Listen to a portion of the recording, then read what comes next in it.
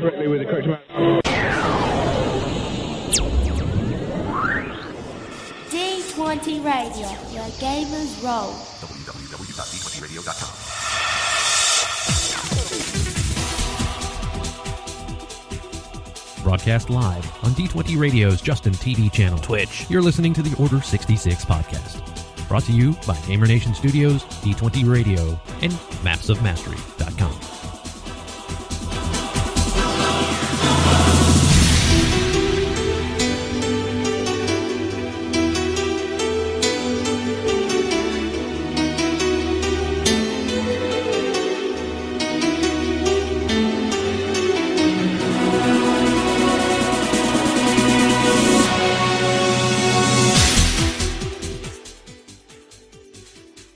What is up, Gamer Nation? Who talks first these days? I swear. Yeah, I swear, who talks first? I'm just so used to it. Since you're back in the producer's chair, you hoser, which I'm very happy about, by the way. But you'd think our producer could maybe re-record our intro bumper and get that Justin liner off there. Yeah, you would think. But, you know what? And I was thinking about that today. Is that I'm going to re-record it, actually, get the Justin thing off. As long as this Twitch thing works, we're going to put Twitch in there, and then we're finally going to put Wayne Basta in there, because we kind of owe him that for like a year. Yeah, we do. So this podcast brought to you by Aristea and Wayne Basta. There you go. That's awesome. Oh, man. Well, anyway, that aside, those tuning in for the very first time, this is the Order 66 podcast, the original podcast entirely devoted to Star Wars role-playing. And you are joining us for episode 47. We are broadcasting on February the 15th, and it's a little after 8 in the p.m. And already arguing, of course, this is GM Chris, obviously, and GM Dave there with us. But the man who has yet to speak up, much aside from the rare guffaw, our wonderful and amazing compadre, the man with the most awesome haircut in the world, GM Phil. Takes a lot of work to get it this good. Takes a lot of work to be that sexy. That it does. Good evening, Gamer Nation, from the land of 4 feet of snow. Oh, Lord. You sound like you're coming through a tin can now. I do? Well, that's because he's got like 7 feet of snow around his internet connection. Yes, that is true. Yeah, I'm not sure what happened. All of a sudden, you went from like nice and clear to I don't know what. You went. Well, hopefully it'll clear up. You went 1970s Vietnam era. We did just have like a blizzard roll through here, so it's possible that there's still lingering lag effects and effects upon the internet, and hopefully it'll clear up shortly. We hope so, because of the three of us, you're really the only one with anything important to say. I appreciate that, but that certainly does not bode well for the show. That's trouble. It's big trouble. It's big trouble.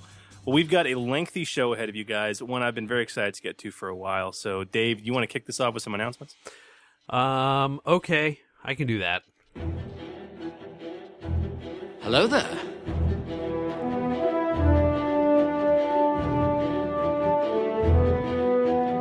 What have we here? Good news.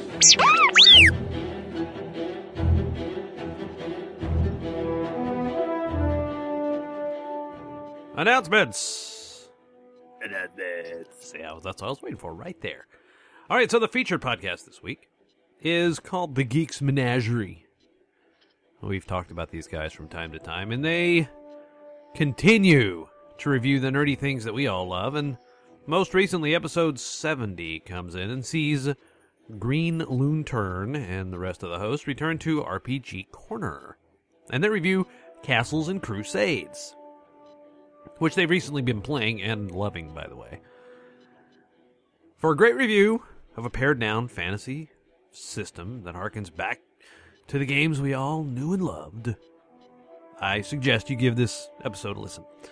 Of course, you can find this and many great podcasts at www.d20radio.com. Oh, yeah. I love Castles and Crusades. Have you played it, Phil? I have not. Man, Brev ran us through it a while back. It's like just this really pared-down version of D&D when you get down to it. Sure. D20 mechanic, very simple, very cool. Very cool. So sometimes all you need is simple mechanics. I know. So it's good, but check it out. So, dude, do we have some FFG news as well? Because there's been a lot of announcements. We got a lot of announcements. The first is we had an update to the Fly Casual book, the splat book all about smugglers, the smuggling career, where we finally got some hard facts as to what we can expect within the beautiful bindings of this next product from Fantasy Flight Games. Species that we can expect to find in the book include the Feline, the Gotal, and the Quarren. 3 staples of both the EU and the movies, right there for us to use. More details about the 3 specs as well. We get a nice little kind of an introductory blurb paragraph about the Charmer, the Gambler, and the Gunslinger specializations, along with some talk about some gear that we'll find in the book, like the 800 credit false credentials, which can be very handy for just about anybody.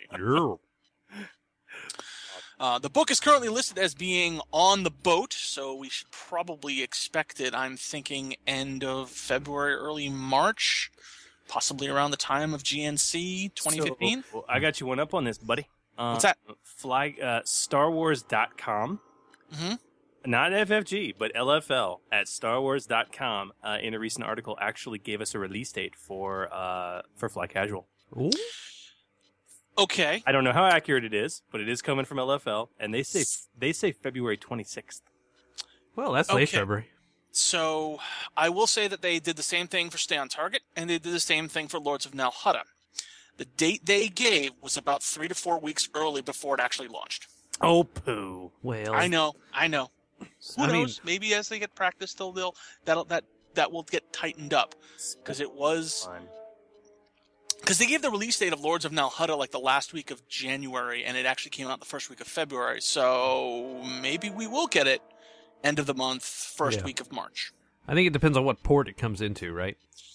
Oh yeah, because that's another thing. Because California's got some kind of dock worker strike going on. Oh, California's a mess now. I've seen some pictures of that. Boats sitting out in the ocean waiting to offload cargo. Yes. Oh, good. Yeah, No, it's not WizKids good. had to, I'm a big Dice Masters guy. WizKids had to push back their next 2 releases of Dice Masters, blaming it on that. Because you know what else is on For the a boat? month. Rats are on the boat. Well, Rats are on the boat, but Armada is also on the boat. Oh, God. Mhm. Hurts. Okay, well, you know what's not on a boat because it's in my hands? What's on a boat? Lords of Nalhutta. Lords of Nalhutta. You did, Phil. You fucking called it, man. Oh, my I did. goodness gracious. First week of February. Stay on Target was late December. Lords of Nalhutta. The early BBC February. would like to announce that the next scene is not considered suitable for family viewing. Sorry. We were running a great show right up until... Sorry. I played a Skype game on Friday that was the filthiest, most hilarious thing I've ever run through, but it was absolutely filthy, and it's still in my head. So, yeah, sorry. Understood. Well, now that we played that, just, whatever I'll you still like. try, try and keep it PG. Whatever you like. Dude, yeah, so Nalhutta, man, I'm just like, it's so freaking great, and big props to Ryan Brooks, because I know this was like the first thing he worked on, and it took the longest to get out. Yeah, it's what, going to be the last of the original core rulebook splat books coming? No way. No, we still got 2 of those left to go, Technician and Bounty Hunter. Oh, Yeah. okay. Yeah, Oh, at Bounty least. Hunter, that's right. Yeah, we got Bounty Hunter, we got Technician, and oh yeah. But I'm just so excited. It's a phenomenal book, and I don't know. I've known for a while since we were part of the play testing for it, but I'm still so torn about the idea of letting my players play a hut. Why? Because they can barely move? I guess because of what they traditionally standpoint, their traditional role in the Star Wars universe. You mean? Yeah, they're the epitome of an NPC. Yeah. They're not really an adventurer, are they? No. But the thing is, I read through the book, and they do a good job of talking about especially younger huts. Like, they have a history of being adventurers, you know what I mean? And, Okay. And it's, I don't know, it kind of opened my eyes a bit. It's an excellent read, but there's so much in there. It's just phenomenal. So, given the edge of the Empire, is it possible that you could set up a hut-based Empire-type cartel? And that's what your campaign is built around? Totally. Sure, mean, you could. It's not that, not that out of the realm, but it's really kind of, I don't know, I'd be kind of bored if I played it, just kind of sitting there giving orders all the time. Be like reenacting The Godfather. Yeah. Well, aside from the movement restrictions, Huts can actually make some fearsome melee combatants. Oh yeah, they had great stats with grapple way back in the day. When they fall on you, you can't move. And they roll over you. That's But what else? FFG also announced the release time frame, I think, for Force and Destiny. Yes, they did. Oh, that black God, core is that a rulebook gorgeous looks book awesome. cover. You see Yeah. the texturing they put behind there? It's really awesome. Oh, yeah, the marbling. Yeah, that looks really nice. With Old Ben and Darth Vader as the cover characters. So Very nice. so fitting.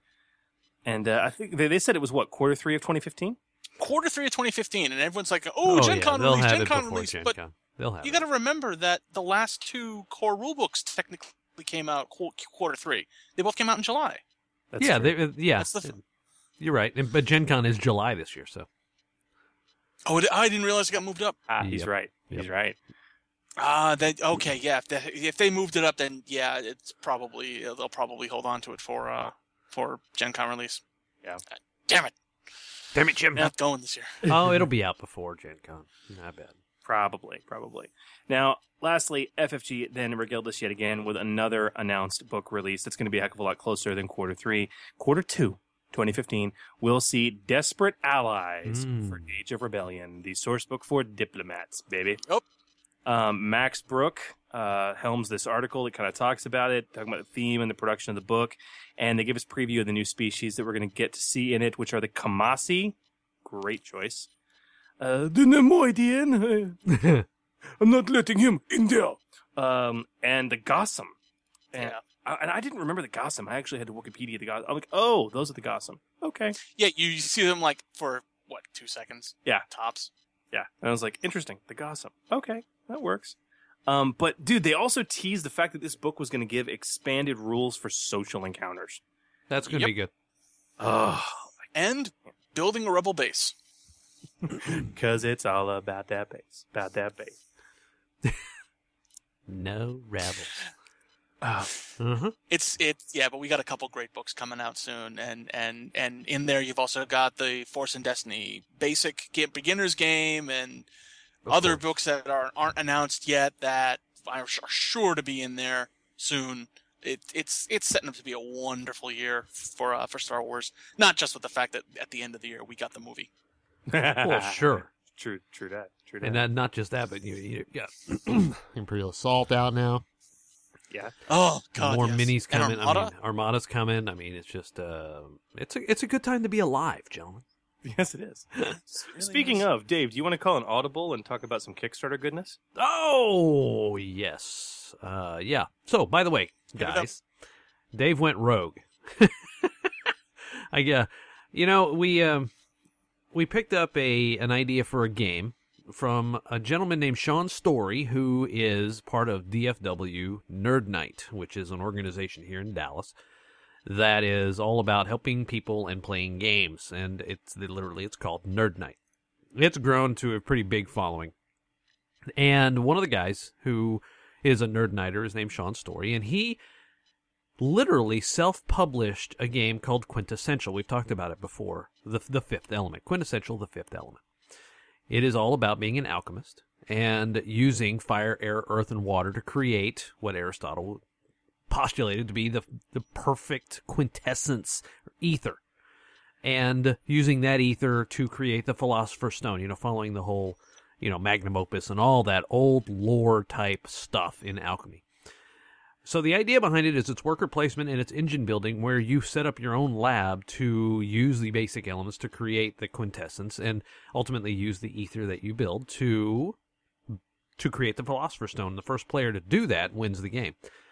But it's not that simple, obviously, because the cards that come out are random and you have to build your engine such that you're going to use the cards that are randomly coming out. You get to start with a base set of cards for your own color, but after that, you're basically having to think on the fly, and it's different every single time. Anyway, I love the game. As soon as I played it, I was like, dude, I want to publish this game because he was making them by hand one at a time.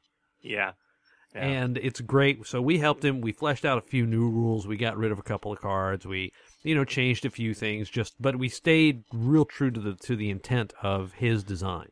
And any of our listeners who went to our sister company, Gamer Nation Studios booth at Gen Con this past year, you all got the chance to see this and play test it. And I mean, Dave, we went through how many months of play testing to really refine it? 7? A long time. And also, think about the fact that the game's been in production now, theoretically, for 3 years. Yeah, it really has. So, and we didn't change it that much. But we came out of Gen Con with this list of people that said, hey, let me know when the Kickstarter comes. We love it. It's awesome. It's great. And so it was very well received at Gen Con. It really was. And so we're excited that, so anyway, long story short, check it out. We launched it in secret for our Nerd Night friends because we have 20 of these wooden boxes they're hinged at the top. They've got a little magnet in them. They're literally hard wood and they're engraved like dice. 15. We have 15 of them. Yeah. So we've got like 15 of them.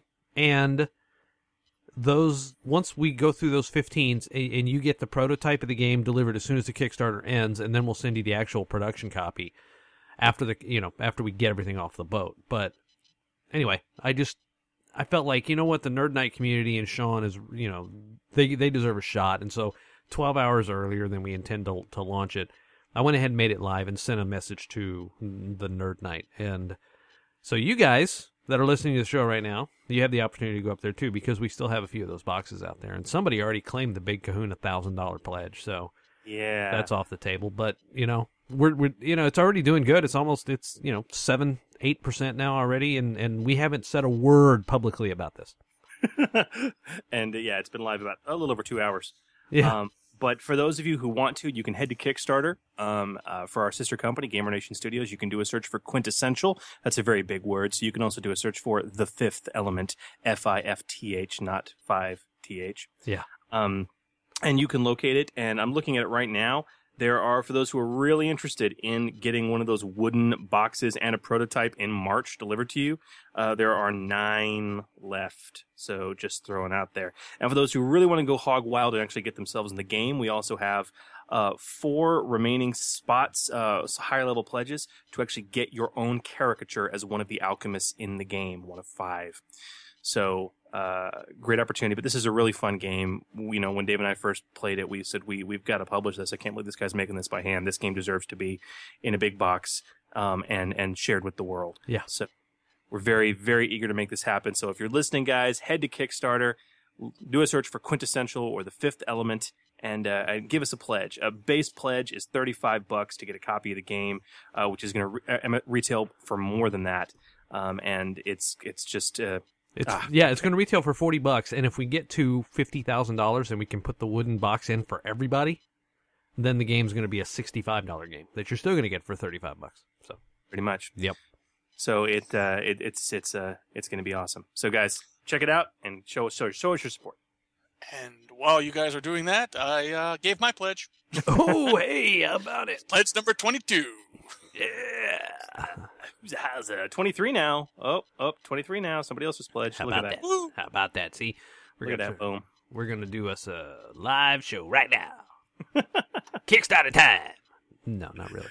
It's good stuff. It's good stuff. Hey, So- Phil, since we were on the show, and I have a feeling this really has more to do with the lack of Chris and us being on the show, do you realize that we've had over 11,000 views on our Twitch stream already?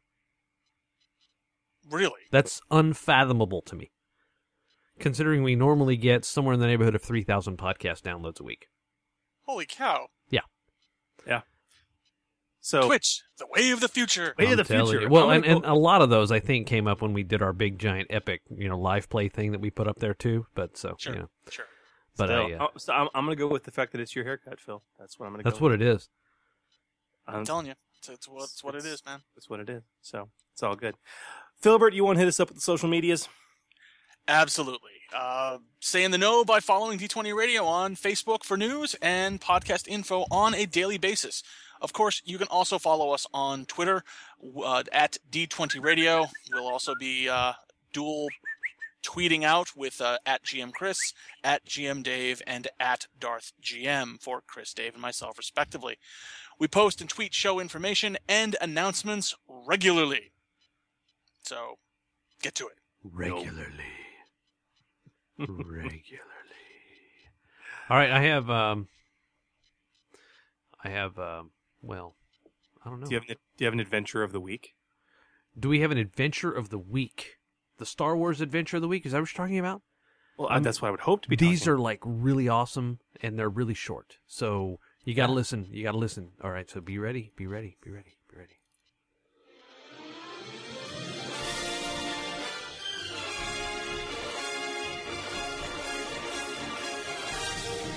Welcome to Star Wars Adventures of the Week, brought to you by SWRPG Adventures on Twitter this week. In an ancient Jedi temple, the PCs find an artifact that allows one Jedi to locate another. But will they have to destroy it when an Imperial Inquisitor arrives? This has been Star Wars Adventures of the Week, brought to you by SWRPG Adventures. For more adventure ideas in 140 characters or less, be sure to follow SWRPG Adventures on Twitter. And remember, keep adventuring!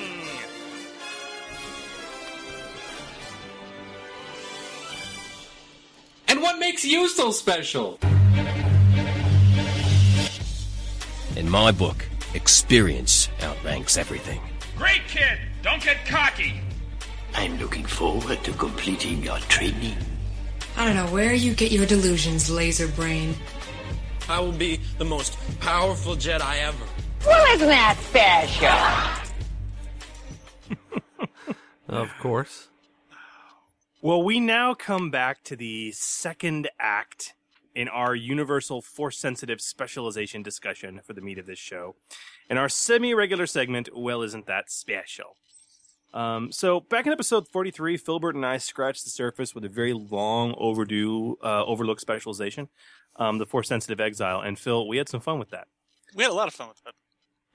Really kind of the first of the universal specializations. We were kind of discussing how its inherent merits are frequently overlooked for its now available in Age of Rebellion counterpart, the Force-sensitive Emergent, which has been seen as a spec really with more teeth, you know? Right. Hopefully we did much in episode 43 to remove that belief and show the utility and cool capability of the Force-sensitive Exile, but we long to get to the spec with more teeth, the true Force-sensitive Emergent. Not content to hide in the shadows, the Force-sensitive Emergent represents the more open Force user, still hunted by the Empire, but eager to openly use their gifts. We're going to see how the Force-sensitive Emergent stacks up with the Exile and how it can be best used in varied cross-career ways for sizing up with our own build-offs, baby. So grab your holocrons and you're itching for lightsaber hands, Gamer Nation, because it's time to bring the Force back to the fight on tonight's Order 66 podcast.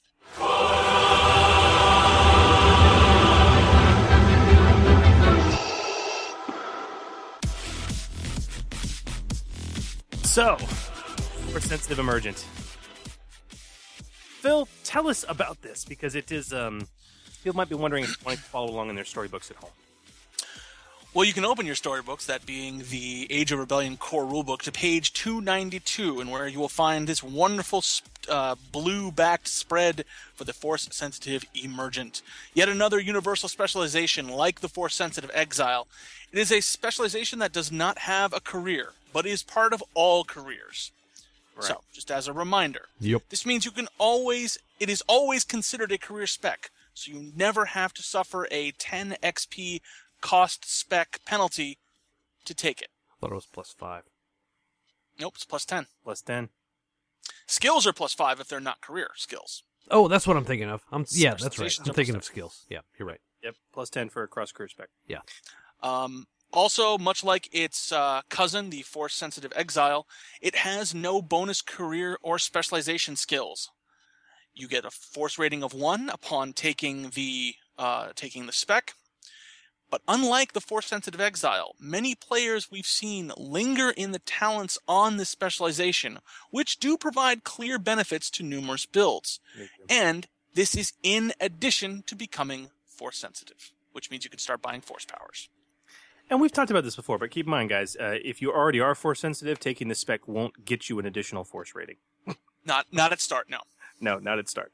And before it comes up in notes or questions following the show, because it commonly does, the devs have clarified also that if you, it's kind of odd. If you start your career in Age of Rebellion or Edge of the Empire, and then you cross-spec into a Force and Destiny specialization, that does not grant you a Force rating. So pick up Force-sensitive Emergent or Force-sensitive Exile. That is the only way if you are starting your career in Edge of the Empire or Age of Rebellion to get a Force rating. Period. Yep. So there's that. There is that. There's so the Force-sensitive Emergent, Dave, what is it about? I mean, we talked about on the Exile talking about what it was about, but I mean, what does it mean to be a Force-sensitive Emergent? Well, it's kind of the same as being the Exile, right? It's about being a Force user, I mean, at the end of the day. Except this time, you're a little bit more forthcoming or bold about being a Force user. Okay.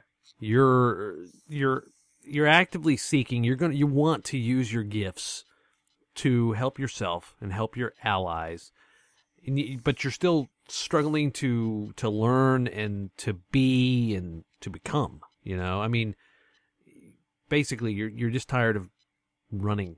You're tired of hiding in the shadows all the time.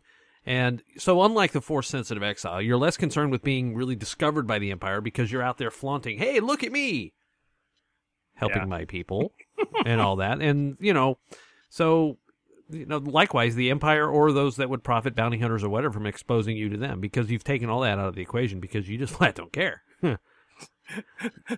But that presents a great deal of risk. Well, sure, but it also means that a Force-sensitive Exile is rarely going to stand alone. Emergent. Exile. Emergent, right. They're both FSE, damn it. I guess one's FSE, one's FSX. FSX, yeah, that's true. So you're going to find a lot of these like inside the nurturing bosom of the rebellion, or really kind of a well-armed, dedicated party of friends. The Force-sensitive Emergent really is going to know that what he does in a very public sense is going to make him more hunted, and then by association, his party as well. But I like the fact that the tree gives you a way to do that and yet still insulates and protects you from being found out immediately.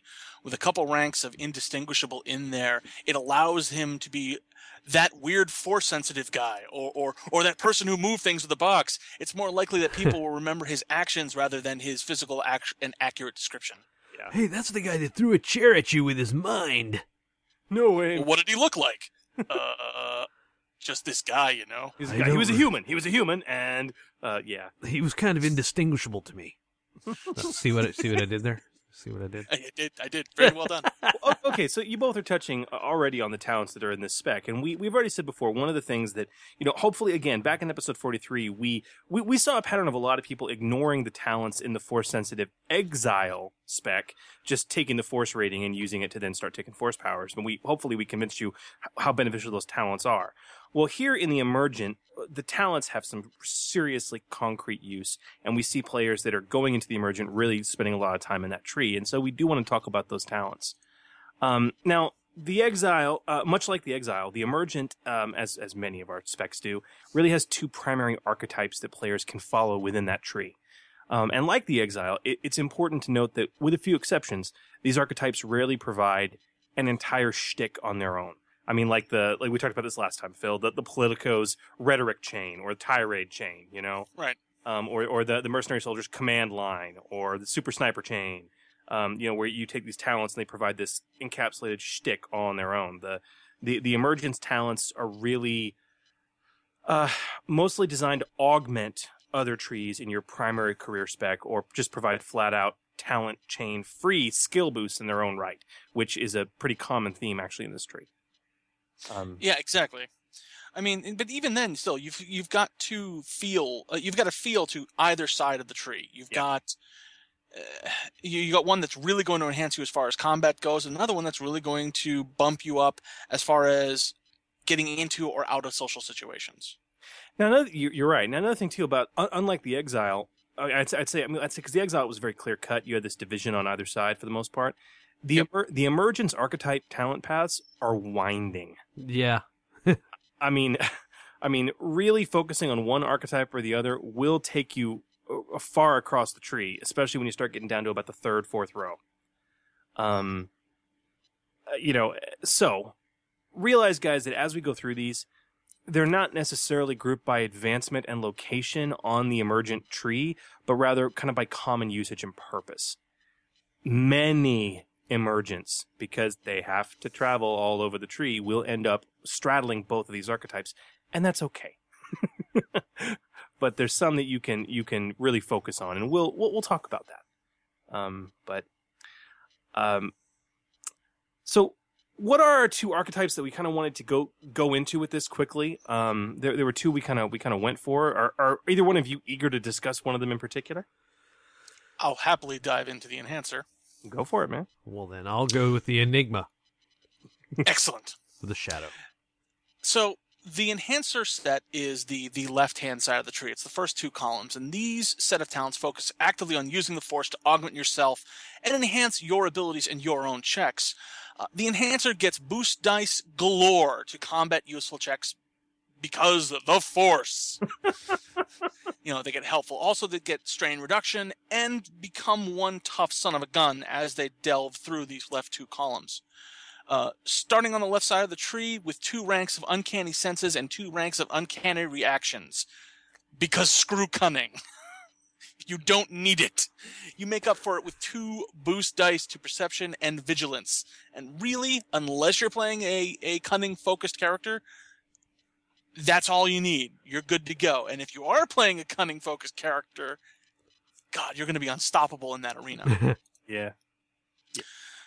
You also get 2 ranks of toughened as you go through the tree. 4 more points to your wound threshold never hurts, believe me. Especially in some builds where there can be very few and very far between. You also get 2 ranks of grit. You can hop over to the other side of the tree for the standalone rank in grit, and it's cheap. It's only 5 XP. Now, the other rank would be better served by not wading down through the right side of the tree, but working over from the left, grabbing Sense Danger and Touch of Fate before moving back up the far right side. Yeah, so we're really at this point starting to wade across that tree. Yep. Then, from Touch of Fate, you can also grab Balance, which is a great talent that lets you roll your Force dice when recovering strain to treat light side pips as extra strain recovered. Mm-hmm. And, of course, that gets you access to the 2 creme de la cremes when it comes to these talents, Dedication and Force Rating. They need no explanation. Though it's odd to mention, we have to say that this archetype pairs really, really, really well with the Enhanced Force Power, which lets you use your Force dice to move more creative ways to buff up your abilities. Yeah. Yep. Yeah. You can be just a rockin' physical character with this shtick, and the Enhanced Power. Oh yeah. Kind of why we went for that. But this is an in-your-face archetype, man. Now, the other one that really sits on the tree, Dave, tell us about it, man, because this is the Shadow. This one is the Shadow. Shadow? Lamont Cranston, wealthy man about town. Who knows what evil lurks in the hearts of men? Why, thank you. As the Shadow is a little bit more of a sneaky one. They are really still enhancing themselves with the Force, but kind of using it for more of a stealthy, clouding the minds of your foe, aiding your allies covertly kind of way. This is a collection of talents that's a little more so than the Enhancer requires, wading through the talents that are not necessarily related to the archetype. Yeah. So we start here on the right side of the tree with 2 ranks in Undistinguishable and 2 ranks of Sleight of Mind. And you can ignore Grit for the time being unless you really want it. So, 2 boost dice to stealth checks, and a doubly upgraded difficulty to identify you if stealth happens to fail. How about them apples? Yeah. Yeah. So, you do have to move through Balance and a rank of Grit, but these talents are useful to practically any character at all. So, again, if you really want to move over to Touch of Fate and Sense Danger, no build, of any kind really is not going to make use of these. These are like the I mean, these are almost the must-haves out of this tree. Yeah. And so, that'll lead you to Force of Will, which, of course, is expensive. It's on the 25-point row, or 25-cost row. But you use willpower as a replacement for another characteristics once per session. And that can be huge. Can be. It can be if you're planning it right? Or if you need it. It may or may not be of value. If brawn and agility are a little bit lower, or maybe your character is more focused on high willpower and social character, or a force monkey, it can be invaluable though, Yeah. But lastly, we have Invigorate down there, which will let you, unusually I might add, add a force die to an ally's check. So you're helping an ally. You're adding a force die for them, turning white pips into extra success, but dark side becomes threat. It's like a poor man's battle meditation. It kind of is, I mean, again, you have to get through grit to get there, but, some people may not think it's worth it. Some may say, oh, this is indispensable. I've got to get there. But that's a 20 XP grit to get to that, man. That's rough. That's rough. But these are the two basic archetypes that we kind of see the talents divvied up into. Now, beyond that, these individual talents we talked about really do marry well with certain career combos. And much like the Force-sensitive Exile, while these talents are useful, as we said, they really do see benefit when combined with other talents in primary spec. So I want to talk about those next. Hold on, I want to back up for a second. What's up? It's not grit, it's toughened. It is toughened. Yeah. It is toughened. There's error in the show notes. Sorry. Okay.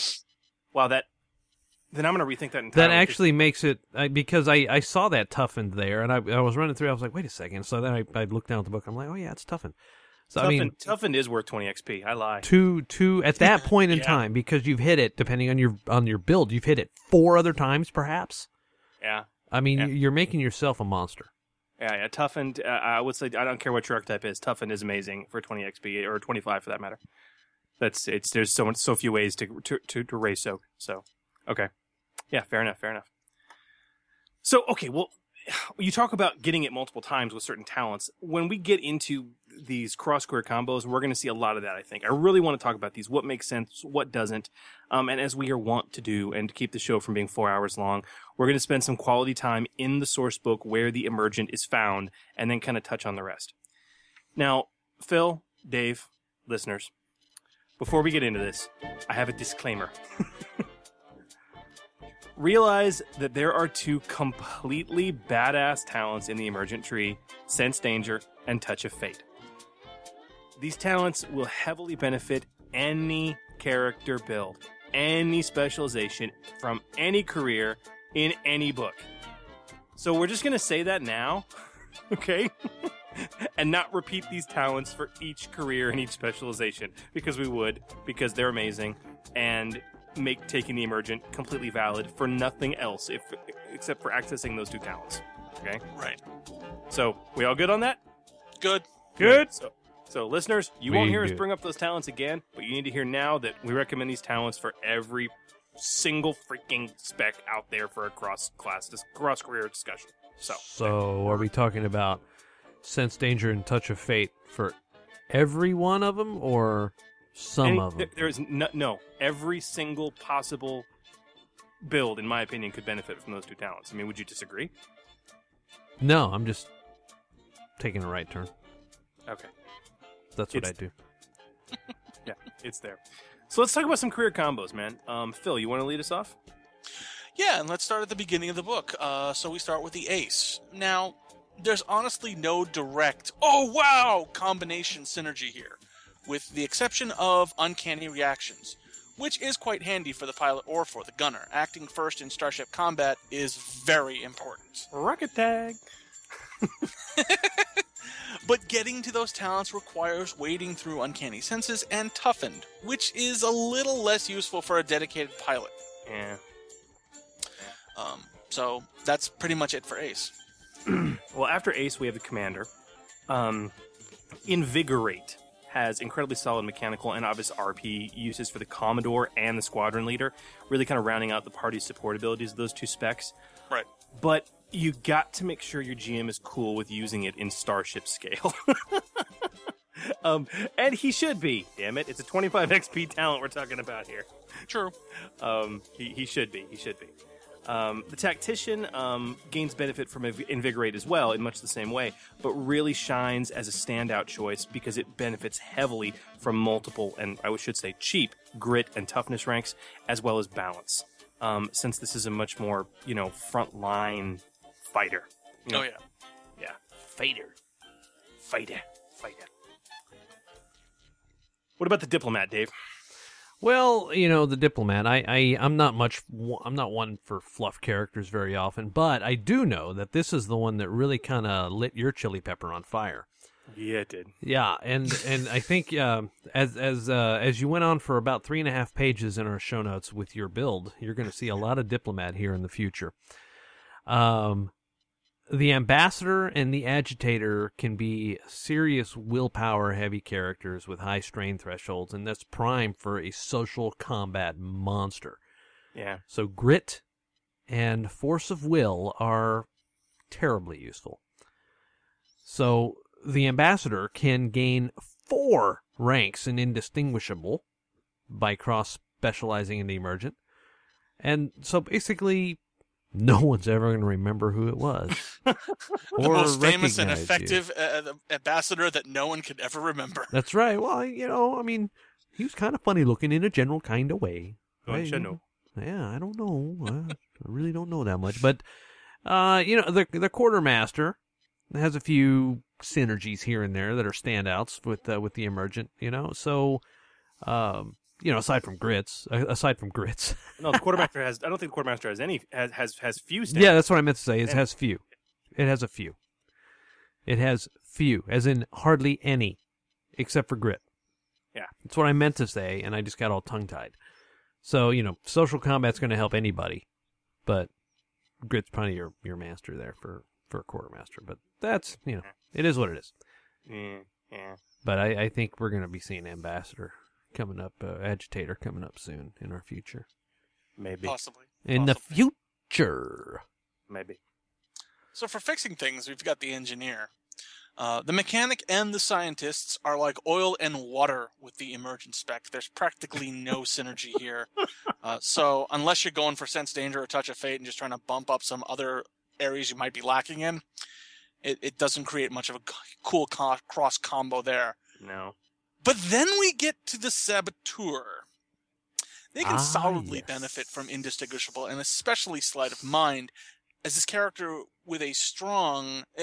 is a character with a strong need to often be sneaky and never be remembered for who or where they went. So Saboteur and the Emergent is a sick combo. Yeah. Then we get to the Soldier. Now we get to it.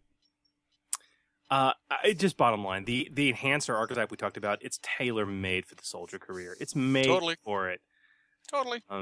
The ability to spot and react quickly, as well as just talent after talent after talent of increased wound and strain thresholds. They're nothing but gold for a rough and tumble soldier.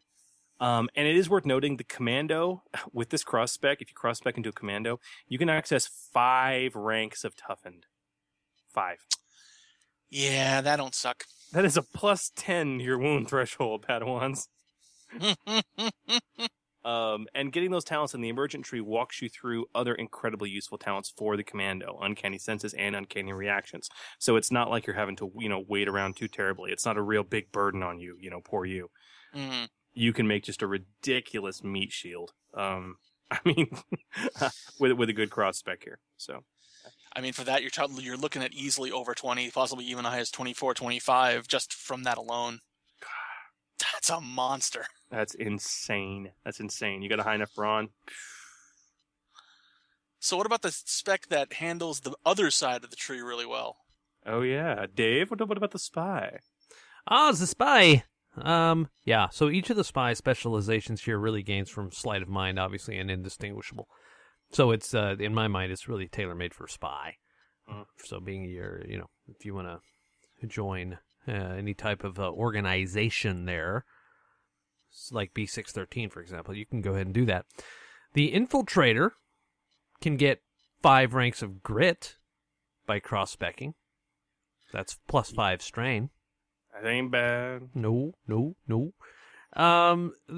scout, the quick strike talents, they marry up pretty well with uncanny reactions. So this really kind of makes sure that the party's going to have a high initiative spot for the scout to gain his quick strike boost dice. True that. Yeah. Okay, so Edge of the Empire honorable mentions. I mean, I went through, and Phil, I know you did kind of too, and to kind of look for some honorable mentions.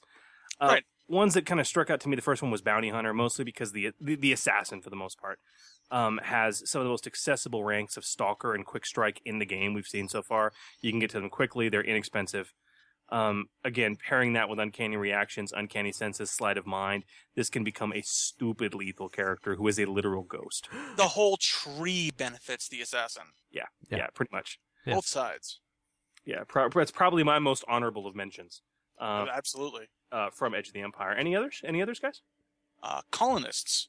The Politico, who focuses on willpower, coercion, and scathing tirade, is well served with the force of will talent. So, dive down that right side of the tree and then cross over to grab Sense Danger and Force of Will, and you've got yourself a sick combo there. That's kind of awesome. Other ones that popped up, Hired Gun, Marauder, Bodyguard. Sure. All benefit kind of as the soldier does from the enhancer archetype talents, totally. Same reason as the soldier, yeah. Yep. Yeah. Smuggler, too, a little bit with the sleight of mind and indistinguishable that you would see with, like, the spy guy. Yeah. But that's for, scoundrel and thief. Yeah. But I'm kind of curious how well Force-sensitive Emergent is going to mix in with the Charmer and the Gambler trees from Fly Casual. That could be a cool combo depending on how those trees look. It could be. Could you imagine doing Gambler where you can't be recognized after you cheated somewhere? See, that could be a lot of fun. Yeah. Yep. That could be an awful lot of fun. Also, it's worth noting, you mentioned the Scoundrel, Dave, the Smuggler Scoundrel, that also has that same access to Quick Strike the Scout does. Oh, that would help. So that, again, that good synergy with uncanny reactions as well. Yeah. So, okay, guys, we've gone through all this. We've kind of talked about how we see the two archetypes breaking out in this tree and the standout talents, how we see them synergizing with other careers out there. Let's put those synergies into practice and get into our build-off showdown. And, for those who may be listening for the first time, when we talk about a spec like this, we like to each then put it into practice and really kind of build our own spec, walking you through it. And then after this show is over, you can head to the d20radio.com/forums website at d20radio.com/forums, and you can go to the Order 66 boards and find the episode thread where you can vote on your favorite, and we'll see who wins. So, all right, you hosers, who wants it? Who wants first to go through their build? I'll go first. Hit us, man. I'm as always, I'm excited to see. Hit it. The build that I'm bringing to the table is Koron Vita, nicknamed Cory, the mascot. The concept of this build is the team's lucky charm. It's an archetype that's been seen many times in stories, particularly war stories. He's the character that somehow seems to survive situations no one else could, and his arrival to a team marks a turning point for the luck within that group, usually for the better. Run, Cory, run! Sorry. Because of this, most of the mascots' teams protect their gifted ally and to keep them all alive. So, nice. I wanted to start with a sociable and physically unintimidating race. So I decided to make this character a Twi'lek. Getting a free rank and charm will help endear him to his teammates and anyone else they encounter in their adventures. Yeah. Also, I didn't want to make yet another human build. Now he's going to be a soldier. So he's going to be he's going to be a combat character. So we need to get his brawn up, and we should get his agility up to respectable levels. By brawn up to 2, agility to 3. That's our first 50 XP. Okay. Now, the concept is that this guy is a member of a mercenary unit. I actually went out of book and took mercenary soldier. And there's a reason why I did this, instead of taking from one of the trees in here, and I'll get to that.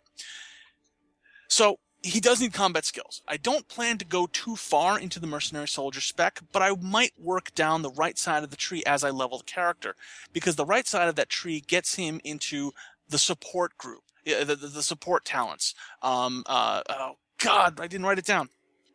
It's not Scathing Tirade, it's the other one. The other one. Inspiring Rhetoric, right. So it gets him the ability to enhance and command his allies. No, it's the command line one.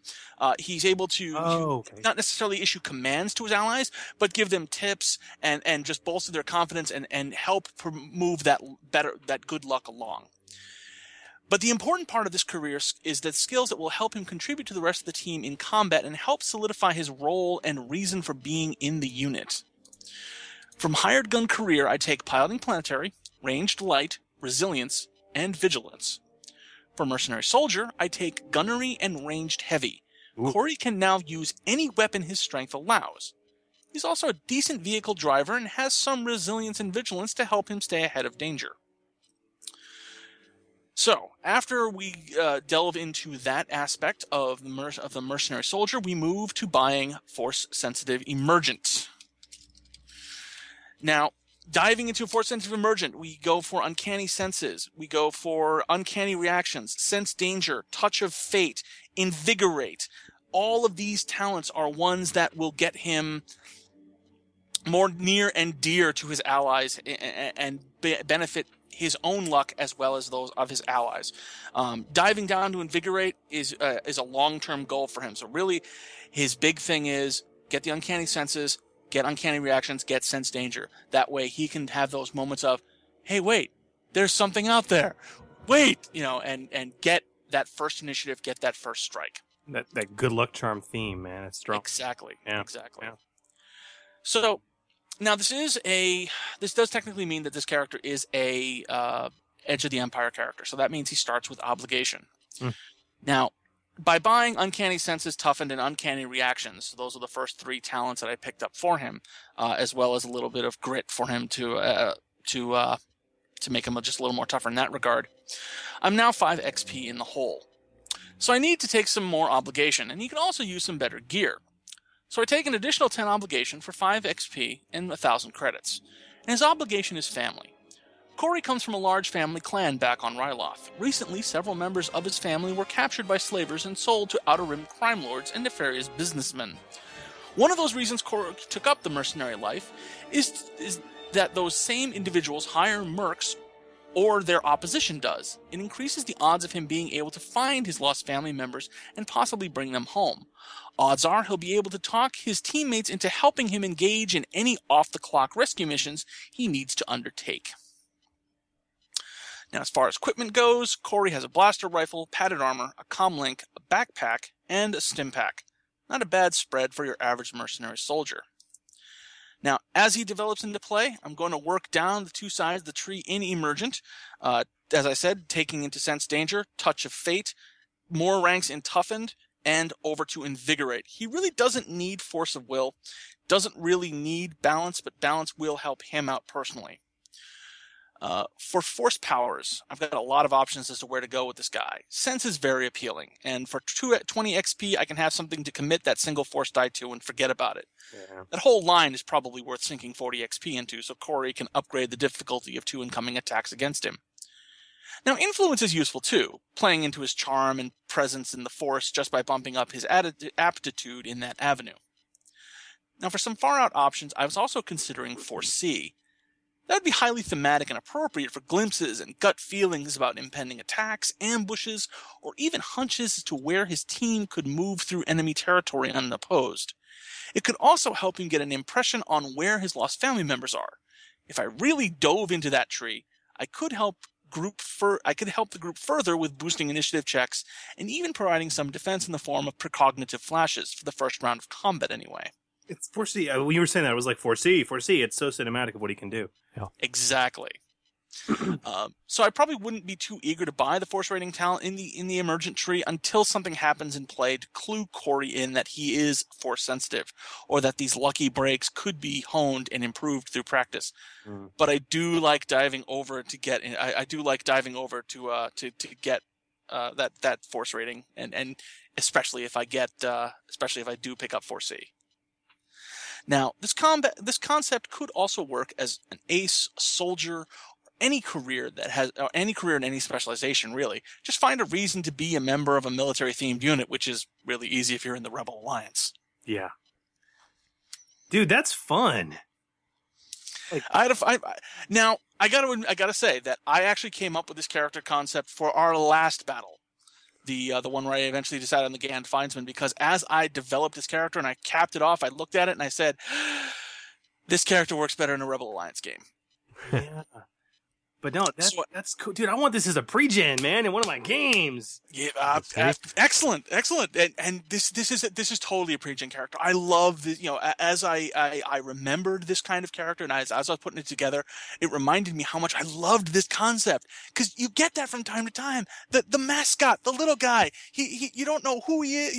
You don't think he's like, oh, he's not a great fighter. He's not, but he's the heart and soul of the group, man. It's Corey. And everyone calls him Kid. Hey, Kid. Yep. Exactly. So, and yeah, I would love to play this type of character. This character could be a blast to play. Not very great at anything, but just helpful to everybody, and everyone wants to keep him around for as long as possible. It just sounds like a fun time. Awesome. Cool. All right. That was mine. Who's next? That was good. I guess I can go next. If you want. Right. If you want it, take it. I didn't really flesh this out too much because I always have some kind of a background, some kind of a motivation, right? So I want to introduce you to Jin Matrix, the Merlian Commando. Okay. So this guy is straight out commando, right? He's soldier, commando, got a chip on his shoulder. Tell me if any of this sounds familiar. His daughter was taken by spice traders and then ultimately sold to the Empire many years ago, and he still carries the vendetta. He single-handedly took on and destroyed the spice trade on Miriel for a time. So, I'm not one for fluff, as you guys already know, so give me the big guy and send me in the battle. So that's what this guy is. Basically... Sully, remember when I said I'd kill you last? Yeah. I lied. There you go, right? So we're going to build a tank that can kick ass and then mutter, I'll be back. So we are going to, I know I'm going to be in the hole a little bit to pick up some extra duty in this case. It probably works better with obligation, but I'm going to go like intelligence or something. But anyway, he's straight out, commando. Class skills, brawl, range light, range heavy, melee. And so that was his soldier class skills. So for the specialization of commando, he's going to double up on brawl and melee. How you doing? We're going to pump up brawn. That's going to be 30 more XP, right? So, and then he just starts down the trees, right? Toughened, physical training, toughened again. That's 20. Uncanny senses, toughened, uncanny reaction, that whole tree, right? He spent another 25 in there. So he's got 2 ranks of toughened in there. He had picked up uncanny senses. And then we're going to spend 10 each on ranged, heavy, and light. Then we're going to train stealth. Even though it's not class, we're going to dump 10 XP into training stealth. And that's got you pretty much a basic starting character. And yeah, you did have to buy down your duty a little bit. And still, that's the epitome of the enhancer right there. Yeah, kind of. Except he's kind of gonna. My ultimate view for this guy is that he's gonna kind of bridge the gap, because he is ultimately going to. What I would do if I were playing this character is that I would move into indistinguishable and sleight of mind. To be able to build on that stealth a little bit, and so when I ultimately find where my kid was, I can sneak up before I kick everybody's ass. But I'm still going down the toughened route and all that jazz, touch of fate, sense danger, the whole smash. And then you get to hook up with Radon Jong at the end, and it's all really cool. That's right. So anyway, that was, I don't know why that just, I just for some reason I got John Matrix in my head. So I was like, I'm going to build that guy. I like it. I don't think I need the force rating. He's just going to continue down the badassery talent tree, which is a combination of force sensitive and commando. You should take sense, similar to Phil's build. That way he can just constantly commit it, so he always has eyes in the back of his head. You know what I mean? Yeah. Yeah. There you go. Yeah. Very nice. Very nice. 20 XP. You'll never think twice about spending. Yep. Well, I guess that leaves me. Let's hear it. This was kind of an odd one for me. I kind of went with theme over function. Does that make sense? Because this is not an efficient character to build. Okay. That may cost me the competition. We'll see.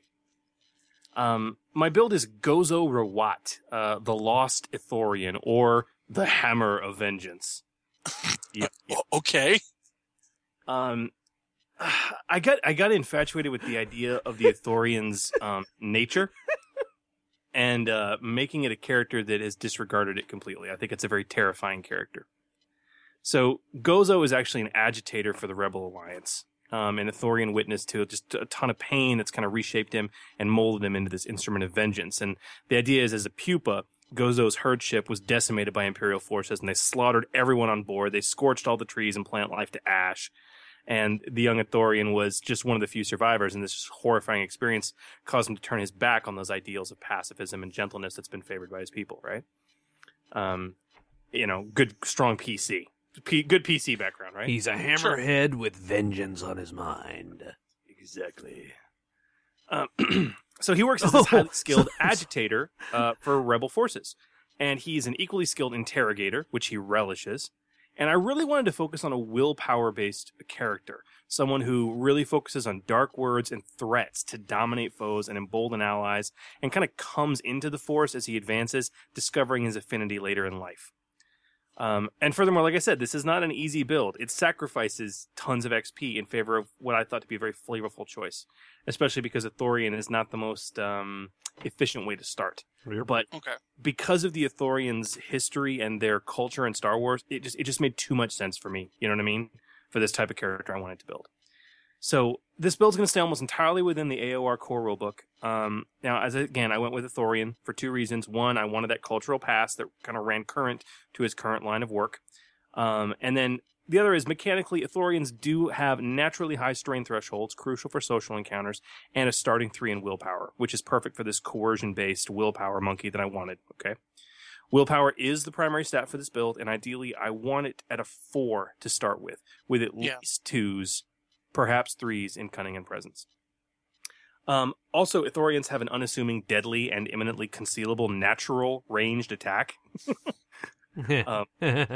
Which no one expects them to ever use because they're pacifists. So The fools. So Ithorians only start with 90 XP, and that sucks. But the 30 XP I don't have to spend in willpower more than makes up for it compared to like a human. Yeah. In fact, I'm immediately going to drop 40 of my starting XP to get to a 4 in willpower. I also want a 3 in at least one other social characteristic, and I'm going to go with cunning because it governs streetwise, and deceit, something I see Gozo using a lot of. So perception to identify threats and potential allies, and also survival. It'll govern those as well. And Ithorians get a free rank in survival, so that pairs nicely. So another 30 XP gone, bumping cunning up. So my 90 starting XP is now cut down to 20. But let's add a bit to it. Duty. So Gozo's duty is recruiting. He wants to bring his social skills to bear and engender support for the rebellion, but his real bloodthirsty proclivities have often left those he's agitated to rebellion dead or captured instead of joining the rebellion. So this is my narrative as to why Gozo starts the game with the -10 to his duty value that he has. And mechanically, he'll take it for the +10 starting XP. So now we're back up to 30 XP in our build pool. This is where we start. Diplomat, agitator. All right. Free diplomat career ranks in charm, deception, leadership, and negotiation. You are a social character. Then free agitator spec ranks in coercion and streetwise. You will then immediately spend 10 XP to get a second rank of coercion. It's what you do. With our remaining 20 XP left, we grab ranks in plausible deniability, grit, and convincing demeanor. So what I now have is a starting character with 2 greens and 2 yellow pool for coercion, and still fairly high pools for deception and streetwise, with the capability to ignore a setback die from 3 of the primary influence checks. Now, with the first XP I earn in this career, in this build, I move into Scathing Tirade and grab that, because I've got the stupid high coercion. Once that's done, we move into Force Sensitive Emergent. We take our next 20 earned XP as you advance the character, and at this point, Gozo's coming into his Force abilities later in life. You move into Force Sensitive Emergent. That burgeoning gift of the Force begins to let him cloud the minds of others. Here, indistinguishable at 5 XP. The idea being, as an Ithorian, Gozo's pretty recognizable, so he needs that upgraded difficulty heavily to keep people from identifying him. Sleight of Mind at 10 XP. His agility is just god-awful, so he's got to get to a point in his career where stealth is needed and the boost die is going to be much appreciated. Then 15 XP for Grit after that. At this point in his career, Gozo should be often called upon to do tough social encounters that are going to rob him of strain, or perhaps the all-too-frequent use of his bellow, which will also rob him of strain. So Grit, important. And lastly, I seriously consider, you may or may not want to, but I think it's important, consider just dropping 5 XP on Insight for this build. As Gozo begins to explore the Force within him as he comes into it, that ability to easily increase his discipline as a career skill is important for future Force powers he will take. So, Now, back to Agitator. My next 20 XP should be spent on improved Scathing Tirade. So now, after about 90 earned XP, that's about 5 sessions, like I said, this is not an efficient character, Gozo is starting to become a seriously threatening creature, able to lie, gather information for the rebellion, and incite others without being recognized after the fact. In combat, he takes advantage of his hefty 18 strain threshold to bellow frequently. And as I advance beyond that, so that's kind of where the character hits its stride, really, is about 90 earned XP. And beyond that, to really kind of flesh out the build, how do you spend future XP? Back to the Force Sensitive Exile tree to start with, Emergent tree to start with. There's really 4 ways you can spend earned XP. The first is more talents from the Emergent tree, 20 XP for Touch of Fate. Do I really need to explain it? 20 XP for Sense Danger, also just incredibly useful. And then lastly, 25 XP for Force of Will, and that's really where you're going to stop in the tree.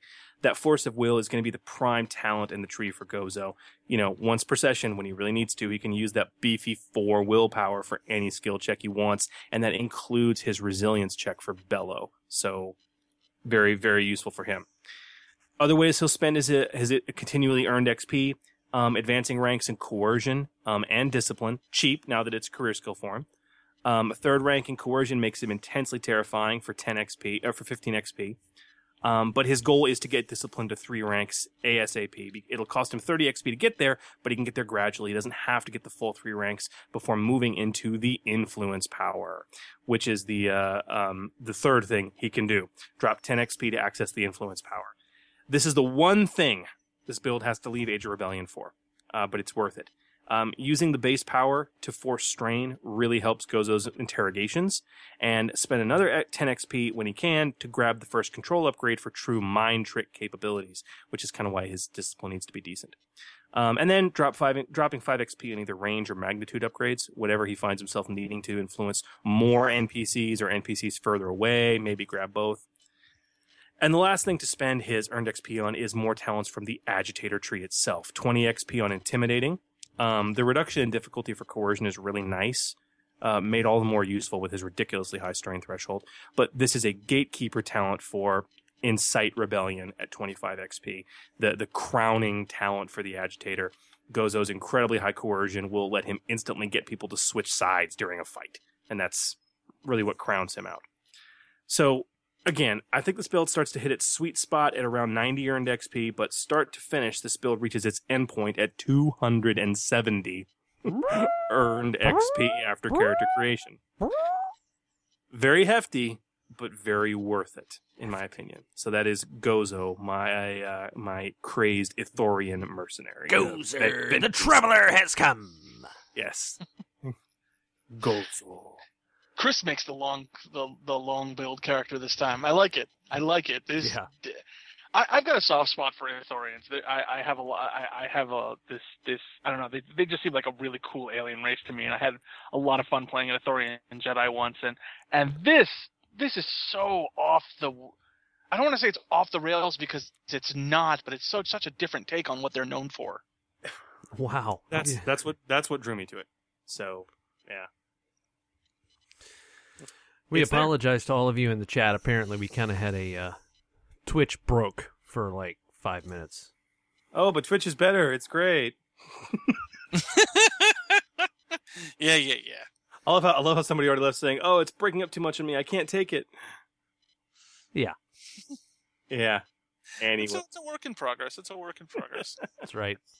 Well, guys, this has been our look at the Force-sensitive Emergent, and hopefully you can see kind of how it stacks up to Exile and its use standpoint. It is a much more in-your-face talent tree with a lot more straight-up abilities that are easily accessible and useful. There wasn't a whole lot of tricky talking here, not a whole lot of things really off the beaten path. It makes sense what you can use this spec for, and it makes sense how you can combine it with other trees out there. So hopefully you enjoy it. And get out there and start emerging yourselves. So there. And now, ladies and gentlemen, we have this for you. Let me take that back, huh? Neil's find what you need.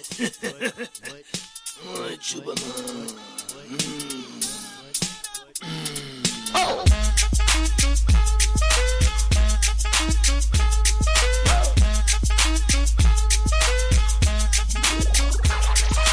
I'm gonna pop some tags. Only got $20 in my pocket. I'm hunting, looking for a come up. This is a black market. What do you know? Welcome to Watto's Black Market, where the skeezy scoundrels of the Outer Rim territories can procure the weapons and the gear to make a living on the edge of the Empire just a little more tolerable. Just a little bit? A wee bit. So tonight's trip to Watto's is brought to us... Oh my gosh, there's an error in the show notes. I don't have who it was brought to us by. Oh my gosh! Wow. This is not good. This is not good. I'm freaking out. I'm completely freaking out. Do you guys recall? Right. You start it. I'll find it. Well, I'll find it. Do you guys recall this? Because it was it was a request to discuss Core Chemco Fire Paste. Right? Yes. Yeah. And I'm trying to remember because it was just a fairly recent request actually that it was made. And it was made by I'm pulling it. It was made by Fi Guy 603. It was Fi Guy. Fi Guy. God. It's 5 Guy 603, Phil. Fi Guy 603. Yeah. Fi Guy 603. But you know, it because it was listed in the creative uses for Fire Paste. Yeah. Thank you. Yeah, no problem. No problem. They're brought to us tonight by the letter R and the number 6. All right. So, what was what did Fi Guy have to say about this? Because he had some interesting thoughts. Okay. So, he says, could this be used on a melee weapon to add a burn quality for an hour? I have a vibro axe, and I feel like this could add a level of fear to a coercion check in the manner of a boost die or an upgrade. Could I ignite the edge of the blade and burn all my victims while its effects lasts? Would it damage my weapon? Fire. Would it require basic cleaning, maybe? Could this be used as a weapon? Could be linked to something that can explode, like fuel cells or alcohol. It says it burns with the intensity of a small campfire. It freezes. It's enough to start a fire somewhere really easily. Perhaps our Wookiee has a hot date, and our tomfoolery player convinces him that his new body wax will help him get lucky. I'm sorry, that one got me. Maybe you can terrify Ewoks with your magical powers. What if we go to an uncivilized world and use it to frighten any life forms found? Like a maybe use it like a lighter in medieval times. Simply like a fairly inexpensive tool with lots of uses. So I guess like more powerful matches? Maybe? Yeah. Oh my gosh, Core Chemco Fire Paste. Phil, tell us about this amazing item and what exactly it does. Sure. It was produced by the Karelian Chemical Corporation, hence Core Chemco, which is actually a subsidiary of a company called Chiweb Amalgamated Pharmaceuticals. Say that 8 times fast. They have a storied history in the EU. CAP for short. Mm-hmm. They did have a storied history. Fire paste is a simple item readily available for any survival emergency. It is packed in small, one-time use cubes with integrated igniters. This chemical putty can be used to ignite and sustain emergency fires. You simply smear the cube onto a fuel source, pull the tab on the igniter, and poof, you've made fire. Fire! I have made fire! Look what I have created! On a fuel source like wood, it can be a simple and amazingly effective fire starter. But even without a fuel source, the cube of the stuff will burn on its own for roughly an hour at the same heat and intensity as a small campfire. And it can burn in any atmosphere, just not in a vacuum or underwater. It still needs oxygen, so. Right. Now, with a rarity of 1, an encumbrance of 0, and a cost of 3 credits a cube, it's basically, as Fi Guy puts it, a really powerful match. Though I wouldn't recommend lighting your death stick with it. Yeah, probably not. And because, quite simply, it makes fire. Woohoo. So it makes fire. Woo! Okay, so from a narrative perspective and a mechanical one, thank you, Phil. You're welcome. That's it. So what is the benefit of dropping even a paltry 3 credits on this item? I mean, it's really cheap, but is the GM really going to ding you for being unable to make fire? It's like, our ship's crashed, we're going to start a fire. Oh, you don't have the ability to start fire. Make a survival check. I mean... Basically. What? But I mean... What are some of the creative uses we can do with this? I mean, from talk to me, guys, from a player perspective. I mean, because Fi Guy had some very creative suggestions, but are they too good? Well, okay, maybe. Like, so, for example, let's say, and we've seen this on occasion, you're at the beach with your significant other, and you're having a good time with your friends. You've built a small campfire, but you're drunk and you step in the damn campfire. Do you catch fire? Not really. It hurts, but you don't catch fire. No. Only if you spilled bourbon on you. Right. So, I'm not digging on the whole weapon coated on the stuff is going to do extra damage for a period of whatever. So, yeah. You know, I mean, unless you like take your weapon and you say, "Hey, hold this for a second," and then they're going to like hold the burning end, like that's going to happen.